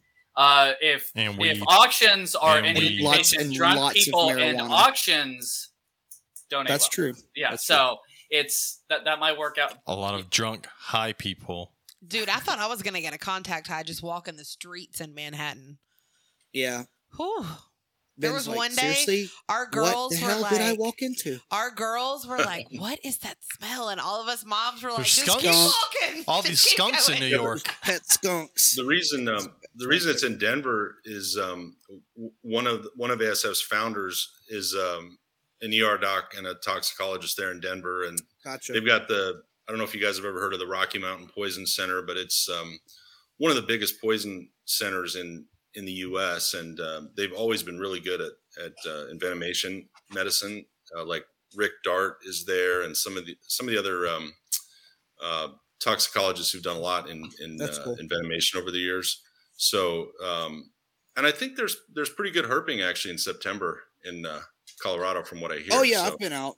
I've been out looking for stuff all over Colorado, Red Rocks area. So, I love going out that way. So I just go ahead. I was going to say on the topic of conferences too. Venom Week is an awesome conference. If you guys have never been to that, that's every 2 years, and next year it's here in North Carolina. So yeah, what time of the year? Yeah, what are the dates for next year for North Carolina? It'll be June of next year. Hey, that's for the summer. I was about to say we have relatives in North Carolina. We can do this. It would be great if in North Carolina. More people from the herp community went to some of the Venom conferences. Yeah, it's a lot more than just boring medical stuff. You don't have the exact dates on that. I don't have it right now, but if you search for Venom Week, that's what James is doing. 2020. What's the location in North Carolina? It'll be Raleigh, Durham. Even area. better. That's where the family is. Yeah, I got family there. That's true. We are. Let's see. We are June 1st and 2nd, Lake Charles, June 8th and 9th. No. Conroe and June 22nd. All it says is summer of 2024. It doesn't tell me. Longview and Rosenberg, June 29th. Oh, we just changed that one. So. Oh, you guys are scheduled. We have 3 shows in June. Yeah, there's not specific dates on the website yet. Just this summer. Weekend. To be announced, yeah. Do it the third weekend of June. Well, it's a whole week. So yeah, I know, but I have Conroe. June I know, but you don't have to and be there the whole week. You could show up on like Tuesday and then stay through the weekend. No, I mean, or not. I'm gonna go the whole time. But I know I got Chicago at the end of July this year. I'll be Nobody speaking cares. at IHS. They're actually letting you talk. Yeah. Have they put people time met limit on you? it? Yeah. What are you going to talk about? The Gecko Symposium? You don't even know what a gecko is. Yeah. What is it? That's James Bergolia's area. No. Sells insurance. Insurance. Oh yeah. But no, I'll be talking about like Snowmageddon, backup power, different things like that. Cool. How your you're shit trying died. to sell. He's trying to sell Solar. solar. I am not. Just trying to I'm sell not. solar. Look at Okay, that. hold on. See I that am in not there? going to mention my own Look at company. If anybody wants to buy solar, reach out See why to we bust Max. these balls, Ben? So, We need to get some solar set up in Guinea. I mean, that would actually be yeah, be no, we really had power outages, and it's like Yeah, I was. in the middle of Ben and Jordan doing it was a spitting cobra into somebody's eyes. Ugh. Power goes out, and it's just like, oh, Then- well. Then Max, You know, how about you headlamps fix that on. situation? Well, I asked, and Flashlight. yeah. Well, Don't pee okay, in hold on. Ben I don't was even wanna just think about- fine because he had the Phoenix lights, and that is like turning on the sun when you turn on the flashlight. And then his headlamp was, just as amazing. Are they not- Are they like Dawn Shore's setup bright? Oh no, these are They're- these are like the one I had in my. I don't know if you ever saw the cave part. Whenever we had the walk-in cooler, the pet store, we just had the light in there. Uh-huh. That light is the size of a basketball. That's an LED light that was like 180 watt LED light that was in that room. It literally like left a shadow on the wall when you turned the Yeah. light on. Like So Yeah. crazy. it was like Just a taking mini X-rays. Hiroshima going off in Yeah. there. It really was insane. But I think he's talking about the big flashlights that have I don't know what lumens are, but they're big LED clusters. They're probably like yeah. Speaking of 10,000 LED, lumen. this is a great tie-in. If anybody's looking for high-quality LED Look UVB at this bulbs, commercial. check out VivTech for their LED we bulbs. know. Shut up. Yeah, it's not so funny now. You can use code God, I gotta get Gumbo22, save 15% on your I orders need to from order some more. VivTech. He doesn't like that he was in second place for the I got to be better than everybody else. so last year when they factored in the numbers, there was only one other person. No, we were best. Were we the best? Oh, we the were top best. one? Oh, just kidding. Then never mind. So again, if you're Oh, for listening to this, please go For your order. discount code. yeah, Yeah, if we use your had smart- the most people use our code. Yeah, go buy I some guess smart I guess devices. I'm gonna have to make one for Herb Shop. Then. No, you shut your mouth. just Shut your mouth. Go buy Give smart Brian a devices call. and LED UV bulbs from VivTech. Don't Give call Ryan a Ryan. call. Call Gumbo 22. Erica. Let's be Gumbo real. 22. I'll call Erica. Yeah, that's right. No, reach out to Ryan. He'll Hey, be able let's to set help. up a Herb Shop discount. All right, I'm gonna message Erica and tell him that can't happen. So yeah, that just it tied in with the LEDs. Dude, oh, also I forgot to say this earlier. Our monthly giveaway. Anybody that I'll mention again at the end of this, but What are you doing for the monthly giveaway? we're giving away these We're giving board away games. cool board games. We got all these reptile related. There's hungry if you win turtles them, instead of and hungry you- hippos. Cool. And if you win Oh, them and cool. you don't want to keep them, just regift them. It'll be okay. Who doesn't want to keep hungry turtles? There's a I want the Hungry there's a Turtles 3D snakes and I love ladders. turtles. They all came from Five Below. There's a Jurassic Park headbands game. And Dino Doctor, which is like Operation. Something else. It's like Operation, Cool. but dinosaur. That's So pretty neat. So speaking of Jurassic Park, we were walking through after radio tracking the Green Mamba herping, and I was messing with who was I talking to? With Kara, and I go, yeah, there's this buddy of mine. He's like a cross between a herpetologist and ornithologist, Dr. Hammond, and he said if you play sounds, then the reptiles will show up. And I started playing a Velociraptor. Oh my gosh. you realize And she fell for it so hard because she was like, I know that name. And I was like, yeah, I was like, John Hammond, yeah. Oh god. Sean. I mean, some of those places you almost expect to see a velociraptor. Oh, I right? was like Oh, that yeah. in Hawaii. I was like that. There were 100%. where we were out on the Big Island in Hawaii on the Hilo side. I've never seen ferns and palm leaves that massive, like these ancient clusters of just massive plants. And I was like, you really think a T-Rex is going to walk out of that? Like, it's I crazy. saw And the how- dinosaur bones at the American Museum of Natural History. John, were coconuts falling when you were there? Huh? Were coconuts falling when you were there? Coconuts falling when I was in Hawaii? Yeah. No. So people dying from coconuts makes so much sense because when we were there, the mangoes were falling. Oh, And yeah. it was like every 20, 30 seconds, you just hear a mango hit the ground, hit Oh a my hit a metal gosh. roof, like just constant fruit Yeah. falling. That's so crazy. And it's like, why you don't buy mangoes when you're there? You just, No, there were mangoes like falling from the tree. There was a big mango tree in the downtown area by the market that they actually had a sign, "Please do not take the mangoes," and everybody would walk by and take the mangoes. Like it was just that thing. I was hate it when was people huge. don't listen to signs or mess with signs. It's Max, They don't listen. Sure. They don't listen to signs. I hate when people don't listen to signs. I know. or Story of my life. Or Secret Service. It's like never. People that ever, don't follow ever again. directions. Hey, that happened, and I was invited so hard to Waco because there was another rally, and they were like, "Hey, Max, you coming?" I was like, "Thanks for the invite." When's the next show you're coming to? I need to look at the schedule. So one of the next Texas ones. You're not going to want him there, Sean. You realize how unbearable he's going to be now that Max he's been to owes Africa? Max owes me a commercial. Is the shop finally done to where it's filmable? Yeah, if you would have come, you would have seen it. Filmable. Okay, well, it's like first of all, they turned all their aisles sideways, and then they were like, okay, now we're expanding, and it's going to double in size, and it's like, okay. Then why bother doing it now? Square foot. It's all done, ready to go. Caves open, everything. Heck yeah. Yeah, Max. Yeah, all right. So now, go ahead. Oh, well, I was actually going to ask Ben a personal question, and you do not have to answer this if you are not comfortable doing that. So are you married? Do you have children? I am married and 3 boys. So how do they feel about you traveling to places like this where you could potentially die? It was life insurance. It was definitely a little. Yeah. He dodged a bat. Like a bat flew right by him. Oh, that's right. Yeah. It's. I've done so many trips in the past to places to look for venomous snakes, and this is different. This was definitely different because of the the level of snakes we were dealing with, and just the other risks. Again, malaria, traffic accidents, Max. Ebola, all that kind of stuff. The Russians. But I think they know I don't take crazy risks or anything like that. And what's the point of going then? Well, yeah, exactly. That was a joke. But being, and they know I prepare really well for it. So there was definitely a little bit of anxiety there, but the other thing is, we had great cell service the whole time we were there. We could call back home anytime we wanted. I mean, that's one of the funny things to me is you go to some of these other countries. Like I've been to Borneo before. I've been to, Indonesia, and you can be on the side of a mountain and your cell phone works, and better than in Pearland, Texas. Better than in the U.S. in many places. Yeah. Yeah. So, I had better cell service than I do at Sean's house. Yeah. Well, nobody has cell service in my house. Well, in the country.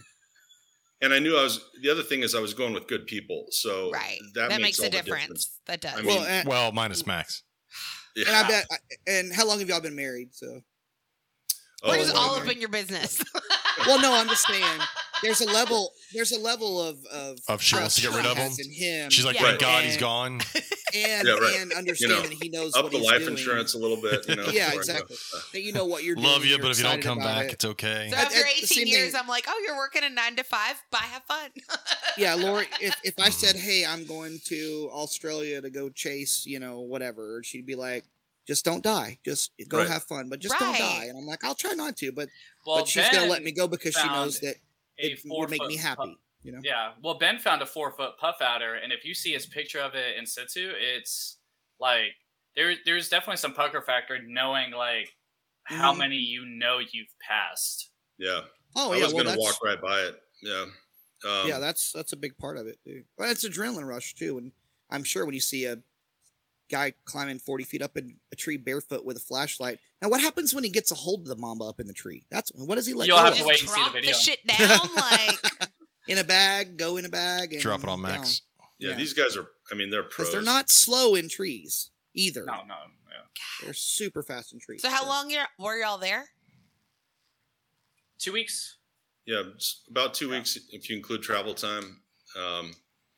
Which was, I think, enough time for us to get a lot accomplished. Of course, I think we wish we would have had more time, which makes us want to go back. Always. So is there always a crew rotating in and out there? Usually this time of year, we'll rotate crews in and out because this is the start of the rainy season when the bites really tend to pick up. And so the first group went out, and then we followed them, and then the third group is getting ready to go very shortly, like within a week and a half. And then, we're already talking about doing some things in the fall, trying to get another trip together. But again, the cool thing is that, there's always the local docs and nurses there who can communicate with us. And there's not a gap in the ability to treat these bites when we're gone. Gotcha. That's what I was going with that. Yeah. Yeah, exactly. And the overall goal is to get the clinic completely self-sufficient to where, our involvement can lessen over time, and then we can work on doing this elsewhere. And that'd be good. And we're getting there. Lori, just I'm going to Africa. She said, "Cool." Yeah, I mean, just sure. What? I'm going to Africa. Being able to walk out of our clinic and find a big chameleon on a tree. I mean, that was cool, right? I mean, yeah, that'd be cool to me too. What are you doing? Yeah, so I mean, we had James is bored. He can't talk. Can y'all see him moving all this shit? I around saw. too? Yeah, I see him Oh moving. my I God. didn't So, know. I I didn't know I see- could He do can't that. talk. So So he's also changed how it's laid out on our screen here. We have a huge television screen that it's on. yeah. And he's like, you guys are taking up the whole screen now, and this is kind of it's He Brady doesn't- Bunch. Oh, that's He like the doesn't Brady do Bunch that. of us. yeah. Getting dizzy. But yeah, Ben mentioned the chameleons, and we had what we called a chameleon tree just outside the clinic, and there were so many baby chameleons on it. Was it a citrus tree by chance? Some sort of fruit tree? A beginning of a palm tree? A palm tree. Yeah, That's I mean, interesting. it was real sharp. So I think the chameleon laid its eggs, kind of in the trunk of it, Prawns. and walking by, it's like you see 3 chameleons here, you see 2. So I was counting chameleons, making bed hold up my flash again, and that's pretty photoing interesting them. that they'd lay the eggs in the top because Well, it's not so much in the species, top; it's like in the trunk. It's like how it branches out along the The nooks and crannies. along the side. It's just like Gotcha. down in there, So they wouldn't go all the way to the ground to bury them, probably because the ants. They would try to keep them up in the trees. That's pretty I interesting. mean, and what I didn't species see of the chameleons eggs. were they? It was graceful chameleons. Well, it could be. those are It could be really like cool. I watched one of Dave Kaufman's videos when they went to Madagascar, and they found the eggs were laid at the bottom of the trunk in the sand, and Yeah. the babies climbed up into the. Yeah, that's what Yeah. normal chameleons do. Yeah. They go to the bottom, lay their eggs in the dirt right underneath the base of the tree, and then the babies go up. But Yeah, a and lot of the chameleons that you see will be in, especially babies, will be in like fruit bearing trees or flowering trees because bugs are attracted to the fruit, rotting fruit, stuff like that. Which is there's their no food shortage source. of bugs. Yeah, I know, but just that's Yeah. what I was saying. Palm But trees yeah, pretty cool. but yeah, I mean, there were so many. It's like in the middle of us photoing them and counting them. It's like I had one jump on my backpack, and like I found it in the clinic, or Ben found it in the clinic the next day. He goes, "Is that a chameleon on your back?" And I'm like, "What the heck?" He's one for a Stressing out ride. my baby. Yeah. Oh, look, her. That is Here's going to be Jen. so loud on yours. He's going to get to the other side of the table, and then what? Got to find him a girlfriend. No, Cool. we do not need He's to find him a so girlfriend. pretty. Yes, you do. You're wasting his beautiful talents. No, I'm not I'm breeding good chameleons. with one. I don't know if Ben chameleon. can even see that. Ben's like, Oh, "What yeah. do you have? Yeah. Is that a squirrel?" Like, from here. He's like, where the hell am I? You opened Yeah. my cage and did not feed me. I walk in the room and he just stares at me like, yeah, they're cool. See, He's very where's to my get him a food, girlfriend. woman? Oh, Get him a that's awesome. girlfriend. That's all I am Get for him a him. girlfriend. Nah. anyways, One thing Go ahead. we didn't see was a live monitor lizard. I did want to see a Nile monitor, but Yeah. we saw some dead ones on the road. But Yeah. um, And like I expected to see more cobras than I did. But I think it was just like whether it was luck, time of year, weather. It's one of those things that's like I already have plans on because I had certain plans of what I wanted to photo in my head anyway, Mhm. and there's certain things it's like you can go back so many times and it's always going to be different. It's always Yeah. going to have something for you. So, Yeah. what was the worst part of the whole trip? Real quick, what was the worst part of it? Ben, I think you'll answer faster than I will. Yeah, being around Max, that's obvious. Oh, I mean, really nothing. One of us got malaria and got really sick. Not Max or I, but we were able to get him better. Okay, so don't laugh at me. Can you die from malaria? Like, what exactly does that do to you? So adults usually don't die if you get medication and get IV fluids and things like that. But a lot of kids die in developing countries from malaria. It the parasite gets in your bloodstream and lives in the red blood cells, and then just bursts out of all the red blood cells, and so you end up getting really anemic because your blood cells get destroyed.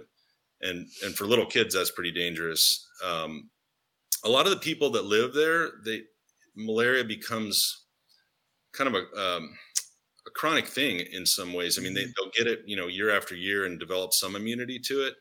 Is that a vaccine that you get before you go to places like that? So yeah, malaria, you get pills.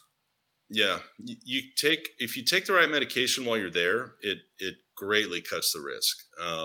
And there's different types of medication. Some are more effective than others, but usually if you're taking your malaria medication every day, you're not going to get it.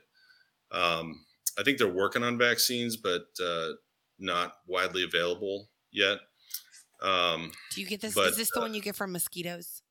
Yeah. Yeah. Okay. It's the Other one than that, if you have sickle cell that you're good. Because I think travel might have been the worst part, right? I mean, Yeah. And even then, it wasn't terrible. It was, but getting into the capital city, driving through the capital city, driving there is it's a process. It's you can't say reliably, well, it's going to take 2 hours to get from here to there. I mean, it might be 2 hours, it might be 6 hours, and it just depends road conditions and weather and yeah. stuff. I mean, if a semi turns over, then I mean, when it's roadblock, it's not like inching; it's standstill. Yeah. what the hell? But Chameleon's messing up my computer screen. Well, that's what you get for getting the chameleon out. I mean, I would say on my end, like the worst part is because I don't have a medical background, so it's like I'm not used to kind of like not the greatest turnouts. But we had a boy come in and he was bitten in his sleep by a spitting cobra. Ugh. But he waited a week to go for treatment. What? And yeah, he went to a natural healer, and I mean they lived, and it's just so the turnout for him walking was not like it was just not a good turnout. Of course we did what we could, and it's like we helped. And Ben can talk more on the medical end of things, but it's like yeah, but it's like that's why that's the kind of thing that also fans of flame under your gut, because you're like, I want to do the best amount of work I can to help prevent these things. Yeah. But especially for me, unquestionably, medically, that was the worst thing to see was, I mean, this kid and his family lived hours away. And so he got bitten by a spitter on the ankle, and they initially came in a week later. And this was before we got there. And the docs said, this is very late and a lot of damage has been done, but we'll try to give antivenom. Maybe there's a little bit of benefit, but after a week, there's not a lot of benefit. And it's already we saw the kid 3 weeks after that. And, there's a very high likelihood he's going to end up losing his leg. Yeah. It was open to the bone, infected, ruptured tendons. And there's, that wouldn't happen here. I mean, number one, somebody would get treated. Number two, they'd stay in the hospital. They'd get surgery. Exactly. They'd get, but those aren't options. And so it becomes, trying to minimize damage and trying to do what you can. But, the docs there are going to continue to treat him and give him antibiotics and do wound care, but there's a high likelihood that he's going to require an amputation and at best his leg won't be functional, if he keeps it. So that's why we're doing this. Yeah, to speak in layman's terms, like it takes a lot of muscle and tendon to even raise your foot like that. Right. And he just didn't have that. Ugh. That's crazy. Yeah, you talk about what's your favorite dinosaur? I'm being serious. What's your favorite dinosaur? Tuatara. Do it. That's my favorite Nice. reptile. Not even a reptile. Oh, That hold on, Sean. Tuataras are my Ben favorite. also Absolute really favorite. likes looking for rocks and arrowheads. Y'all need really? to link Cool. up. Okay, so if we're doing subject changes, I pulled almost a whole case out of the ground last week. Wow. And then Jeff Foxworthy was there. And yeah, Jeff came the next day. So we were on the phone with Jeff Foxworthy the day we were there because he was at another dig and wasn't finding anything. And we were I found a paleo paddle drill that's What? unbelievable. Yeah, I hear Texas has amazing stuff. Yeah. Yeah, so an hour from Jeff my Foxworthy? place is Like the a friend of ours comedian? that has a place. Yeah, he was So, out the day after we went Fun out. But fact: we left a few things for him to find. his daughters were my campers when I was in college. Oh, really? The summer camp that I worked at. he comes He's out a super to Texas. nice guy. Yeah, he comes out to Texas and digs for artifacts. That's so cool. A few times All right, a That's year. cool. so since we're doing subject changes, I'm going to get into one of the questions we posted this week. James, get him. He's fine. I don't want him to fall. He's got nails and toes and I'm so tail. afraid he's gonna fall. Anyways, the question I had posed, they got a lot of replies this week because of things going on in the last couple weeks, was what is your take on all the drama in the hobby lately between things like Morph Market, breeders being called out for their poor keeping, or anything else you've seen people getting upset about? I want to go through a couple of these and then I want to talk with y'all about it. But Derek Dykstra said it's business as usual. Let's see. Ryan Cox said, I think it's the hobby finally policing itself, and some people don't like it. In some cases, that is true. Let's see. Shelby Lawrence said, I think some of it's a long time coming. Unethical breeders should 100% be called out. Now some of the drama is just that, and it gets us nowhere. So, and then Travis Wyman said, ask me why I have been moving more and more into obscure species and that no one cares about, so no one bothers talking to me. That's not why people aren't talking to you, Travis. Great. It's not the animals. There's been so I posted, I think it was Jared. Jared asked the other day on his Facebook, he had apparently missed all the drama going on. He said, what's all the drama and all that? And I basically said, there is no drama if you just take care of your animals, breed what you want, do your stuff. Because in reality, the drama in the hobby is like a small handful of people, but Facebook magnifies that. And then people just want to jump in it because it's the whole Jerry Springer thing. It's a mob mentality. Yeah. It usually becomes a mob mentality. And I really don't want to dwell on this any longer than you want to, James, but in my opinion, it's something that it happens behind the scenes constantly. We see it. We've been in this long enough. I've been in it long enough to see it come and go. Anytime there's a big change to a platform like Morph Market or something like that, any other platform, there's always going to be people who disagree and don't want to follow. But it's completely up to them. You have to keep your head focused on what's most important, and that's the care of the animals, right? So there's two sides of this whole thing. Is, do we oust this known animal abuser and just rip him to shreds? And which we've always known that he's been an animal abuser, and he's never been allowed at our shows, not a single one. The problem is, but we bring the light. Is which animal abuser? Because there's been several animal abusers that have been brought up lately. Well, we know the main one that we're talking about, though, and then to that point, though, we're shedding light on some of the bad parts of our community, which enables the animal rights activists to gain more ammunition against us. So it's a catch-22 regardless. We need to police ourselves, but we don't need to be so public about it. I think those people just need to be silently just blacklisted and say, you know what, if this show doesn't want to ban them, that's up to you guys to ban that show or not. If this promoter doesn't want to do this, he's a horrible person. If this promoter wants to do this, he's a hero. It doesn't need to be like that. We keep ourselves out of the spotlight of the animal rights activists. Yes, that stuff needs to be known, but it's known. You know what I'm saying? Now we're beating a dead horse with it. We are not, I'm wearing my US Art shirt for a reason. We are not unified in this reptile community at all. We have different opinions, but we have different opinions on what we breed and what we feed our animals, what kind of lighting we use. We don't agree on anything in our community, period, down to the most minuscule thing. But if you're harming animals and you're intentionally, hurting animals, or you're hurting customers and you're hurting people and you're scamming people, yes, you need to be called out, but you don't need to be called out so publicly. I think get blackballed, disappear. The people who actually matter in this community know that that's there, and they're going to take those steps to make sure that person doesn't do well. There's always going to be workarounds. This guy that we're talking about he's got so many other followers. He'll just sell them snakes, and they'll pop up at a show in a different company name, and you'll never, ever know. So, it's happened before. With the several things that have happened, the Morph Market thing, I don't mind the changes that have been made to Morph Market as far as certain people being taken off of there, because I think the general public who may find Morph Market and use it don't tend to know who they should and should not get stuff from. Mm-hmm. And I've said this before. I just wish Darian would just be quiet. That's why Darian's not quiet. Hold on. That's your opinion.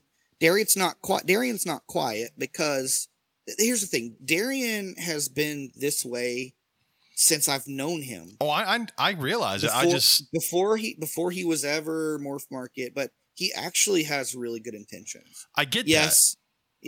But it's not your business. It's not my business. It's his business. No, I get it. If he wants to make political opinions, it's up to him. You're not going to make everybody happy. Look what we do.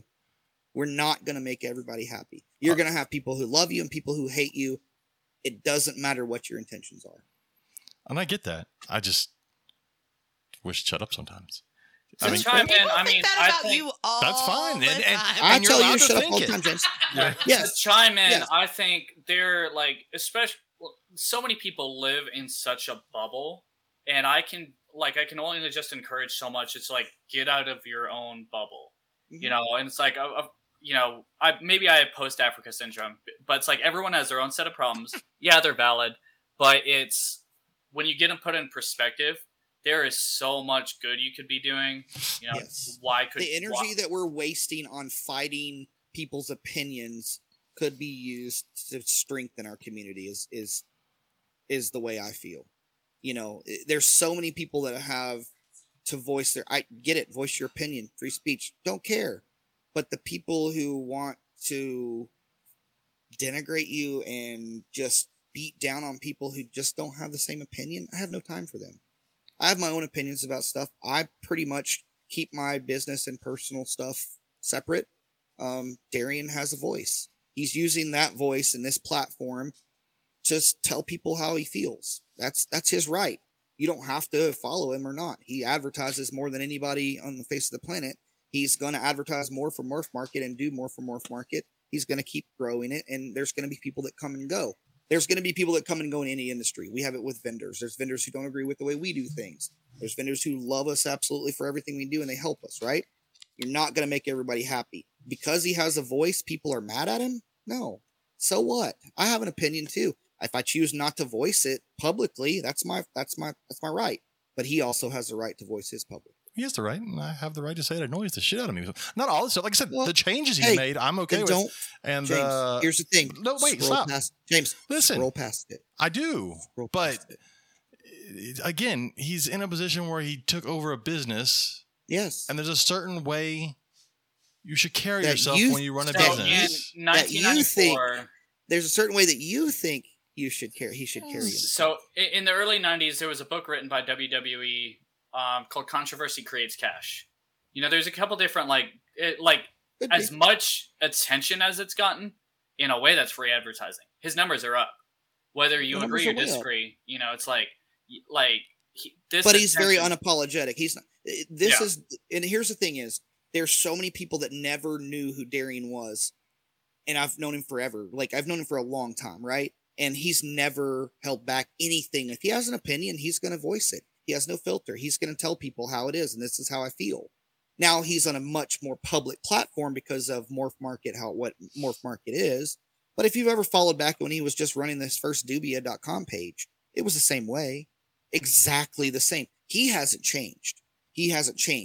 The overall perception of him has changed, and more people know who he is, yes, that has changed. But Darian is just being Darian, man. And you love him or hate him. I mean, he does have really good intentions. And could he have gone too quickly and made some rash decisions? Yeah, but he's trying to make a change that we need that's positive. Well, like, look, so I agree that the one breeder that came out and his group of people basically put threats against Darian, that was messed up. Yeah, and you know what's funny? And that person handled himself poorly as far as a business. Like, that is not how you handle yourself as a business. Here's the thing, though. That person and Darian have spoken on the phone, and he is no longer banned from Morph Market, and they have kissed and made up, basically. They're done with their stuff. It's the people who follow along those other people, like those Samson followers and the other guys' followers. Those are the people that they're having trouble with. So Samson is when you actually go after a business that you're advertising on to get it shut down, you're not hurting the owner, you're hurting every other user on that platform that's trying to make a living. That is absolutely the root of this whole thing. Well, especially when the person trying to do that was not handling themselves in a professional way either. But that's a whole other story. That's like the perception thing again. But the thing is that that's the root of our problem. We would rather destroy one person because he made a horrible comment and risk everybody else that doesn't matter. Like all those people that are sellers on that platform who put money and time and into those and selling their animals that feed their families, right? You're going to get their entire site shut down because you had a disagreement with the person who owns the site. That's the point. That's so petty. Oh, it was petty. So that's the root of this. And we are not together as a community to understand that me going after that one person, just the Facebook page, the Instagram page, all that stuff, to get it all shut down because you're mad at them because you had a disagreement and you didn't agree with their decision, you're hurting every single other user on that platform. And the people sending thousands. The people sending death threats and stuff to them. Yeah, that's just people overselling snakes online. I've had a vendor we banned threaten to kill my daughters and my wife. No kidding. And if I ever saw him, I got death threats as well. Max did when he was doing the roundup. But what gets me about people overreacting in the hobby is reptile breeding. I get that it's a job for a lot of people, but it's not. I'm going to lose it. It's not a real thing. Like we made it a thing. James, it is. But it's $14 billion industry in the United States. No, but you don't. You're talking about a hobbyist, James, and you don't want to be a breeder. No, but you're talking about the 14 billion is a very small part of the whole thing. Matter. There are people that survive by breeding and selling snakes. I get That's how they feed their family. I'm not saying they don't. I told you. I get that. What I'm saying is that a lot of these people that freak out about this stuff are freaking out about something that is not a real thing to freak out about. There's no viable drama. Now, look, the thing with Samson, that's a huge thing. That's an animal rights thing. Oh, it's horrible. And that's been an animal rights thing since he got busted for dog fighting. And certain other shows who have not made a firm step yet need to keep him from being at shows just for the fact that the general public who buys the majority of animals don't know any better. They show up and see a guy who has a table full of snakes. They think he's an expert in that thing. They don't realize he's killing shit left and right. 100%. And that's what I was saying, that there's going to be a workaround for that. You know what I'm saying? There's going to be. Oh, I know. Like that guy's animals are going to show up on other people's tables and nobody's going to know. And I'll say on the social media side of things, I'll quote Ben on this, is when I'm glad I missed most of it because I didn't have to be on my phone. The way Ben put it is, do you know how nice it was to spend a couple weeks not seeing Biden or Trump in the news cycle? I actually didn't see any of this that went down. I didn't see a single. Yeah, you said you were out digging. Yeah, I was digging for arrowheads. I got home and my phone exploded. Your mental energy is it's so much better and so much more clear. And like, the more you try and, obviously there's a reason to advocate for certain things, but there's also a reason to not sit there on social media, compare. Like, have you ever changed your mind on Facebook in the comment section? 100%. No. I have. I say I absolutely have. I've absolutely I've absolutely seen someone give me a perfect rebuttal to an answer that I was dead set on. And then I'm like, I let me think about this. Ever thought about that way. I have 100%. 100%. Oh, I'm not happens all the time. Well, Max, Max like, I'm not changing my fucking mind. I think that's how James feels too. It's hard to change my mind when I'm right. I don't know what you're talking about. The thing is that this is a very, like I said, it's a very, very fine line between, okay, we out everybody that's ever, been killed an animal or something. Well, or do we, because that this is going to go mainstream. A news station's going to pick this up because everybody's sharing it everywhere. And what you're going to have PETA and HSUS all over us again.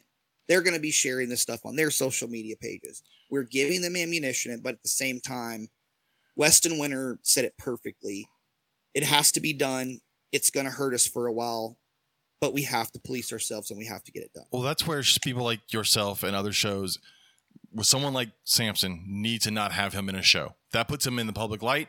Take that money, that revenue away from him. Then but also, not all the show contributors communicate with each other. They don't have to. Everybody knows who Samson is. No, but what I'm saying is, what you're saying is that they would all need to We try. He talked to several. I didn't know. But so that's why. So like Darian took him off. Darian took him off Morph Market, and so Darian took him off Morph Market. That's a huge part of revenue that's gone from him.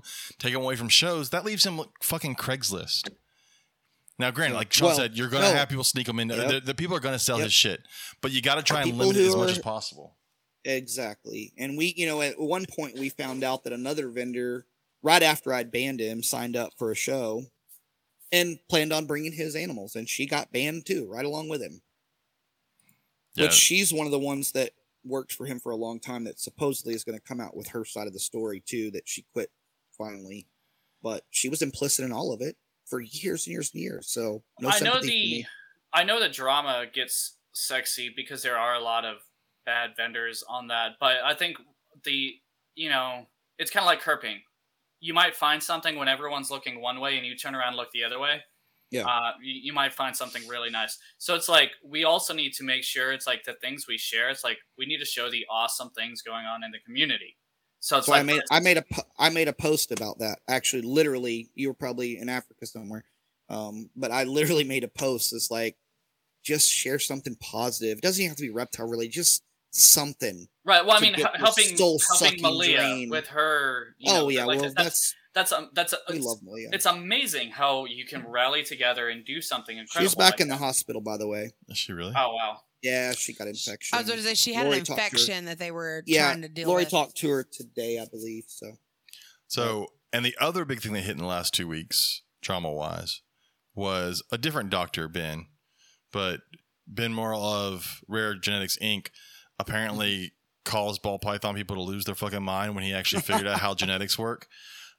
So Desert Ghost, he realized it's polygenetic, and it's possibly 3 different genes working all at the same time, which explains how some people have bred heads to heads and got nothing because they didn't have all 3 of those genes. Anyways, it was just funny seeing the post when that came out. And we talked about it a little before it came on. Is that the video you were watching the other night? Okay. It's so many people that don't actually understand genetics, but when you go to a reptile show, they spout off all the words that they've heard. Not us, said the cat. It's mimicry. They've heard from this breeder, that heard from this breeder, that heard this is how this works. And when you break down like genetics and alleles and how things work, like that's why I like leopard geckos so much. We had like 4 or 5 recessive genes, like truly recessive genes. Everything else was either poly or dominant or incomplete dominant. I'd love to ask all these people if they actually know what het is short for. I'm willing to bet a bunch of them don't know it means heterozygous. Oh God! Whenever we have a homo beige chinchilla in the store, and I tell them it's a homo beige, they're like, "What? It's gay? What? How do you have a homozygous gay chinchilla? Beige? It's a visual beige, like it's. Yeah. It only falls in love with beige color things. Yeah, right. Somebody. I've seen so many memes about the Punnett square going around, and it's true. When we taught that in genetics, when we first were doing that in biology class, we learned how to use the Punnett square. Yeah. But there's not a lot of polygenes. James, you mentioned this earlier. We were talking. There's not a lot of polygenes in ball pythons. I don't get involved in ball python genetics simply because there's 40, 50 different morphs that are brown. exactly the same. If you broke them down genetically and did a DNA test, they're all exactly the same thing. They just have 50 different names for the same way to get there. This one's slightly browner than the other one. So real quick, because the world wants to know, have you talked about your eggs yet, James? Oh, I'm not talking about ball python. Your ball python eggs? Ours hatched. One rotted. One. So I went ahead and cut. So I did something I thought I would I'll give never you $20 if you eat it right now. No, it's in the garbage can, and it's got maggots all over it. I never thought I would cut eggs, but because they were deflated and they looked like, I mean, all of them looked really bad. We were told by multiple people to go ahead and put a slit. So I did cut them the other day and look in, and then kind of poked, and then 3 of them they moved, and then one was mostly formed but did not move. I later found out today it did not make it all the way. And then the other one rotted completely. I mean, I had to finally pull them all separate today because it had maggots on it. And I'm like, we got to get rid of these maggots.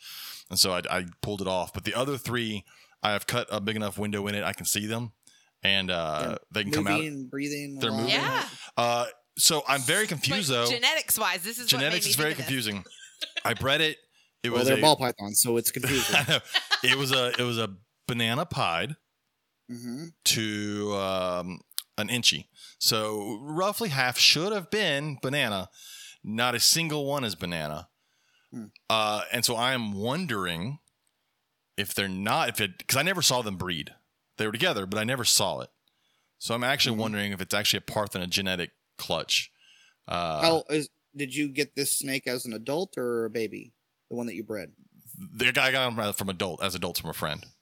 Okay, so he had a tree fall on his reptile room. So was it ever bred in the past couple of years that you know of? No. You're sure? Yeah. They can retain sperm. No, I know it wasn't. It was never bred. Max found a normal in the wild. So it's a dinker. I saw Mike Schultz. It's a dinker. Everything's a dinker. It's all dinker. Well, because all the ones we find, or like the main ones we have here, are all Benin and Togo. So it's like you have this whole other Same thing with leopard geckos. We were dealing with different localities. Did we decide what phase to name that one though? I mean, it was I called it a yellow belly. Yeah, he said yellow belly. Yeah. Well, I was like, it had a higher yellow because it's got some yellow. The other funny thing about that rare genetics thing was seeing some people comment, and someone's like, "Oh, real convenient. This is all to help sell genetics tests." I was like, "What?" The guy just simply figured out stuff. He's a geneticist. No, he figured out genetics, and you're like, "No, it can't be real." There are people that are still figuring out African fat-tailed geckos because everyone for the longest time treated them like leopard gecko genetics because they look like leopard geckos. Well, they're from they're from Africa. Yeah, their genetics actually, they actually work more like ball pythons. People still call Native Americans Indians. Yeah, I know, but we're not talking about that at all, Max. Well, it's like they treat fat tails like. No, that's just how because that's how we were dealing with A males, stripes, normals. That's it. You had 3 genes, right? With fat tails whenever I was breeding them that way back then. So it's changed now. There's so much more. And same thing with ball pythons. They're unlocking new stuff, but it's all the same. Like, there are genes that in boas and in leopard geckos where the albinism alleles won't work together. Yes. You get 2 albino strains or different strains, and you get normals out of them. I feel like they're like, how in the hell does that work? That's why I only work with one albino strain. I'm bouncing all over the place. Sharp or call? Call. You work with call? Yeah. I think sharper or cleaner. Well, see, I've always said they are to an extent only because of the way they were bred. They were always the more expensive ones, so people that were spending the money on them were spending higher quality animals too. Whereas call was the first one, and they bred it to everything. It didn't matter how ugly the parent was. An albino could hide a lot of ugly. So here's the thing about this whole desert ghost thing, though. Do you think now that opens up an entire just shitstorm Pandora's box of what's actually poly and recessive in this? Yes. In ball pythons? I think so. Well, 2 things there. One, I found it funny when people talked about the market crashing because of this. And I was like, if you liked Desert Ghost before, you still like it now. It still looks the same. It just... You now know how it works. And you can better your odds of not fucking up. And I'm sure people are still fighting that. They're like, dude, that guy's wrong. No, that's true. I watched an episode most recently. It was Ben's thing, but he had Travis Wyman on. and people had sent Travis questions about this, and one person's like, "Do you think that Ben could be wrong? And could it be a false positive like COVID test?" And I'm like, "All right, you've already jumped into the you don't believe this guy knows you're what a he's talking whole about." other. Yeah. I was like, first off, and even Travis explained, COVID's tests run off of RNA, and you're looking for proteins and all. Yeah, Ben ran a DNA test. Like it's a DNA test. Yeah, it's not the same thing. Not even close. But and that's just people not understanding. We are the reptile community is a group of mimics and parrots. We are told from this person that this is how this gene works, and we take it as the truth. It's the gospel. Because if we can replicate it the way they're explaining it to us, by God, it is the gospel. But actually, when you break down the genetics, and Lee said something about when they got Leos from us, we were breaking down genetics to them, and we really, really, really got deep into genetics with leopard geckos and how the actual alleles paired and how they stacked. And I was lucky enough to go to UTA, and they are actually, I think they had 2 of our geckos there that they were using for genetic testing and doing, some stuff like that. I was trying to be part of a program where we actually did a bunch of DNA sequencing in Tokyo. But it was the problem that came down to was you can't find a pure specimen of Eublepharid macularis. There is nothing that you can say because you can't get a baseline because in the wild they have heterozygous traits, right? So that was when I posted that thing. I'll pay a person $1,000 if they can prove they have a leopard gecko with 0 hets. So you can't Ben, prove it. I imagine you don't come across anyone who thinks they know better in the medical world at all. Doctors don't know anything, right? Why is he muted? He muted Occasionally. It happens I'm occasionally. sure. Yeah. So I just want to go back real quick. Sean, you talked about, is it going to open up a wormhole? I think what's going to happen is people are going to realize that they're different morph. All the white snakes are the same damn thing? Well, they're going to realize that this different morph who looks slightly different than this other morph, the reason it looks slightly different is because you've been basically line breeding it. You're line breeding. And you may have put a gene in there you don't know is there. So there may be an allele there in that one that is not in the other one. But when you mix them together, like that's what they're going to figure out. And that will melt the brains. That will completely... Whenever they start talking about stacking alleles in ball python genetics, they're going to be like, huh?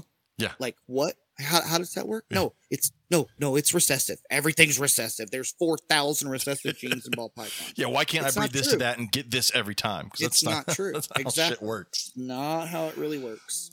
Yeah. But I mean, hopefully, with the people doing the study with the sheds and stuff that we've talked to, hopefully they'll understand it a little more. But at this point, it's just selling skin of animals right now. They're looking for different colors and patterns. Like I said, they're just selling the skin. Ben's thing when he tested the skin and found that out about the desert ghost should not have changed anyone's plans other than trying to figure out, all right, do I need to have a visual or can I trust this het to be truly het? It's just, some of them are just their minds are blown. They don't understand. They can't grasp the concept of a polygenetic trait. Yeah. So that was fun to watch people not understand genetics again for the 500th time while I've been in this hobby. Right. That's part of it. And then people just people questioning. I just love when it doesn't go the way someone thinks. Their automatic thing is that person's lying or making it up or doesn't know what they're talking about. I'm like, oh yeah. I think Ben knows. He's kind of does that for a living. Yeah, that's another big thing in our community is like you can't be right all the time. Like you're still going to learn something. And I've always said this till the day I die. The minute I stop learning something in this hobby is when I should just walk away. So I always learn something new every day, every single day. You have to, and you have to be open-minded about it. There's other ways to do things, and we get that. But when something like crazy like this genetic comes out, I love it because I just love seeing people get eat up because they're like, they can't wrap their brains around. This is actually how it works. Like on a scientific level, this is how it works. I just thought it was not funny. Because somebody told you this is how it works. So many people were like, "Oh, this is going to crash the whole market for desert goats." It's like that doesn't make any sense. He didn't change how it worked. Yeah, there's still people are producing them the same way. It's just part of it.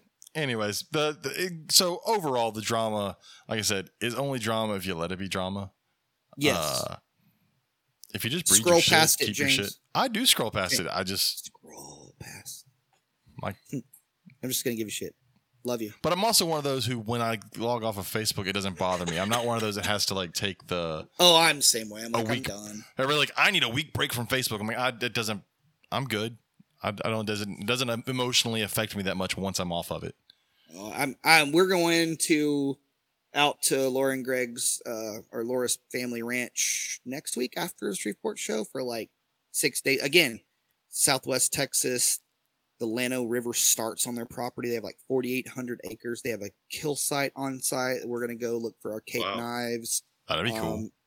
Is it Bison Americanus is out there? They have bones and stuff, and some they've never dug. They've just picked up surface finds all over. So we're going to be out in the middle of nowhere until I think from like the 29th to July 4th, and we got permission to actually dig out there. So we got some sifting tables. So I'm going to disappear for a little while. Ben's gonna go with you. Cool. Welcome that to. sounds pretty cool. Yeah, anytime you want to come to Texas, Ben, I got the spots. I know lots of people got some really cool spots.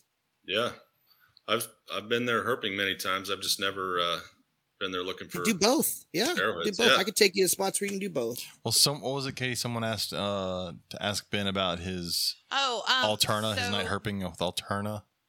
Yes. So Rob Clockman, I believe is how you say his last name, wanted to ask about your 4 Alterna night on 277. He says, I know the cut. He says it is the stuff of legends. You pulled 4 Alterna from one. No, this was a long time ago. I was in. Okay, thanks. This was like 2002, and it was like my, I think, 4th trip out there, and it was one of those things. I was out there for like a week and not seeing much at all, and then I had a 50-minute span where I found 4 Alterna. Fuck. Wow. On one trip up the road, 2 of them on one cut, and then 1 each on a couple different cuts, and those were the only ones I saw the whole trip within this 50-minute span.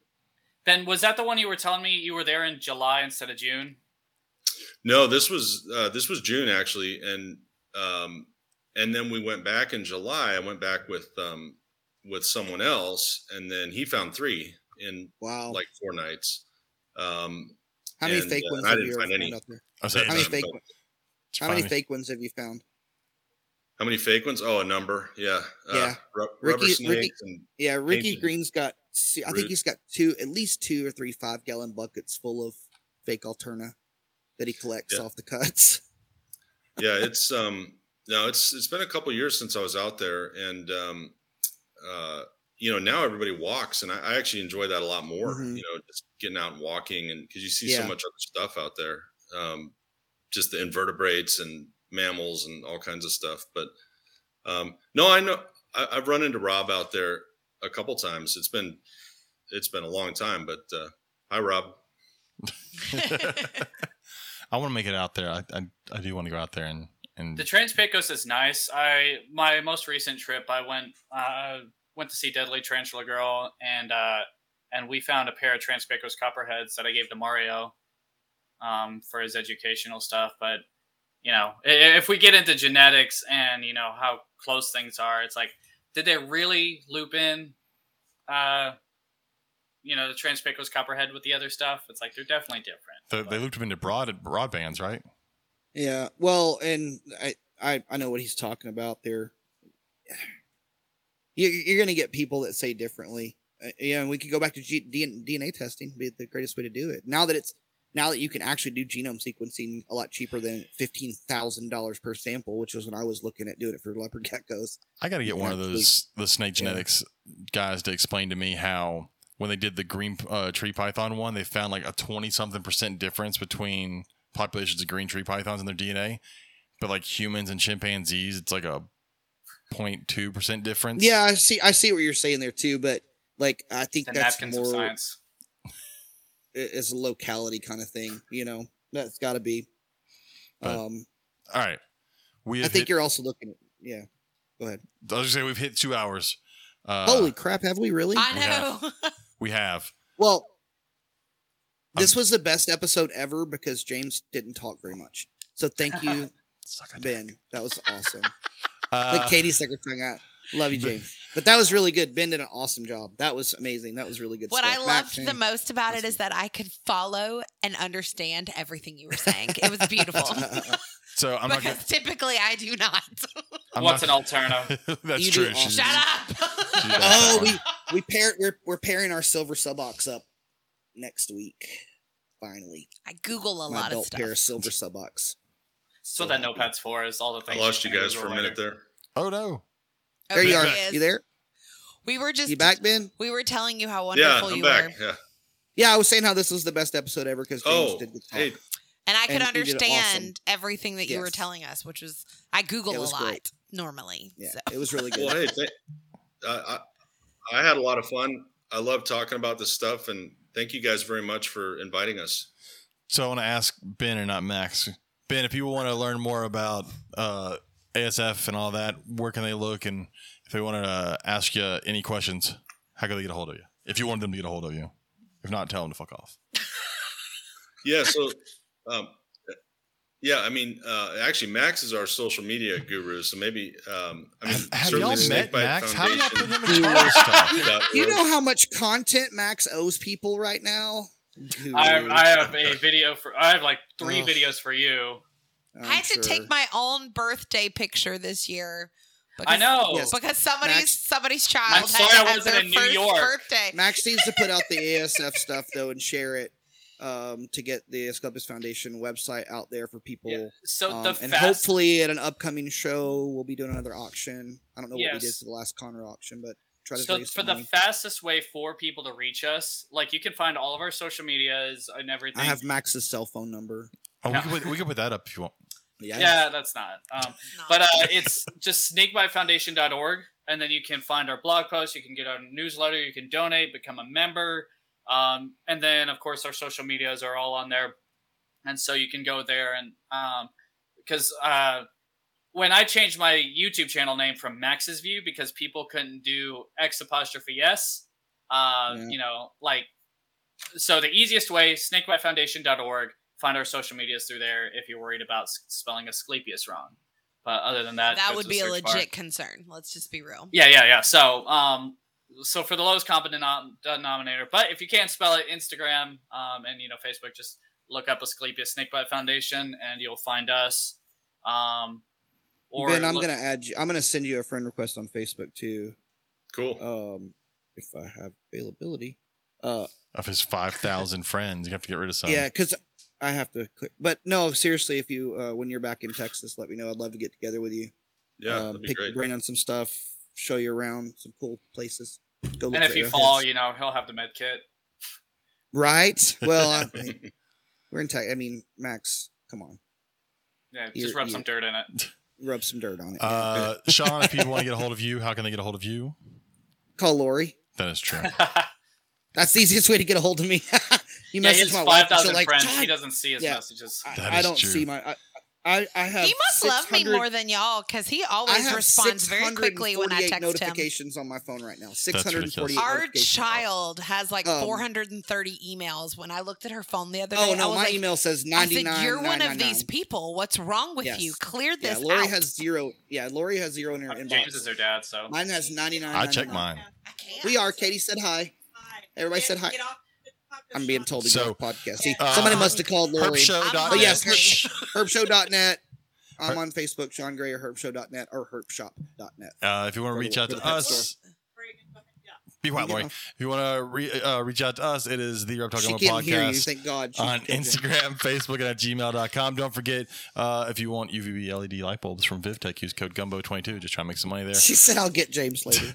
Also, make sure to go check out our Facebook page, and you can join in for our giveaway this month. All you have to do is tell us where's your favorite place to go on family vacation. And if you need a rack or a cage, check out RobertEllisReptileRacks.com. .com. Thank you guys. You're Ben, welcome. Max, hang around a second, but thank y'all for coming on. Thanks, Ben, everybody. really cool. Very nice to meet you, man. Look forward to seeing you again. Thanks, You too. everybody, for listening. Max. Love you, Max. Watching. See you soon.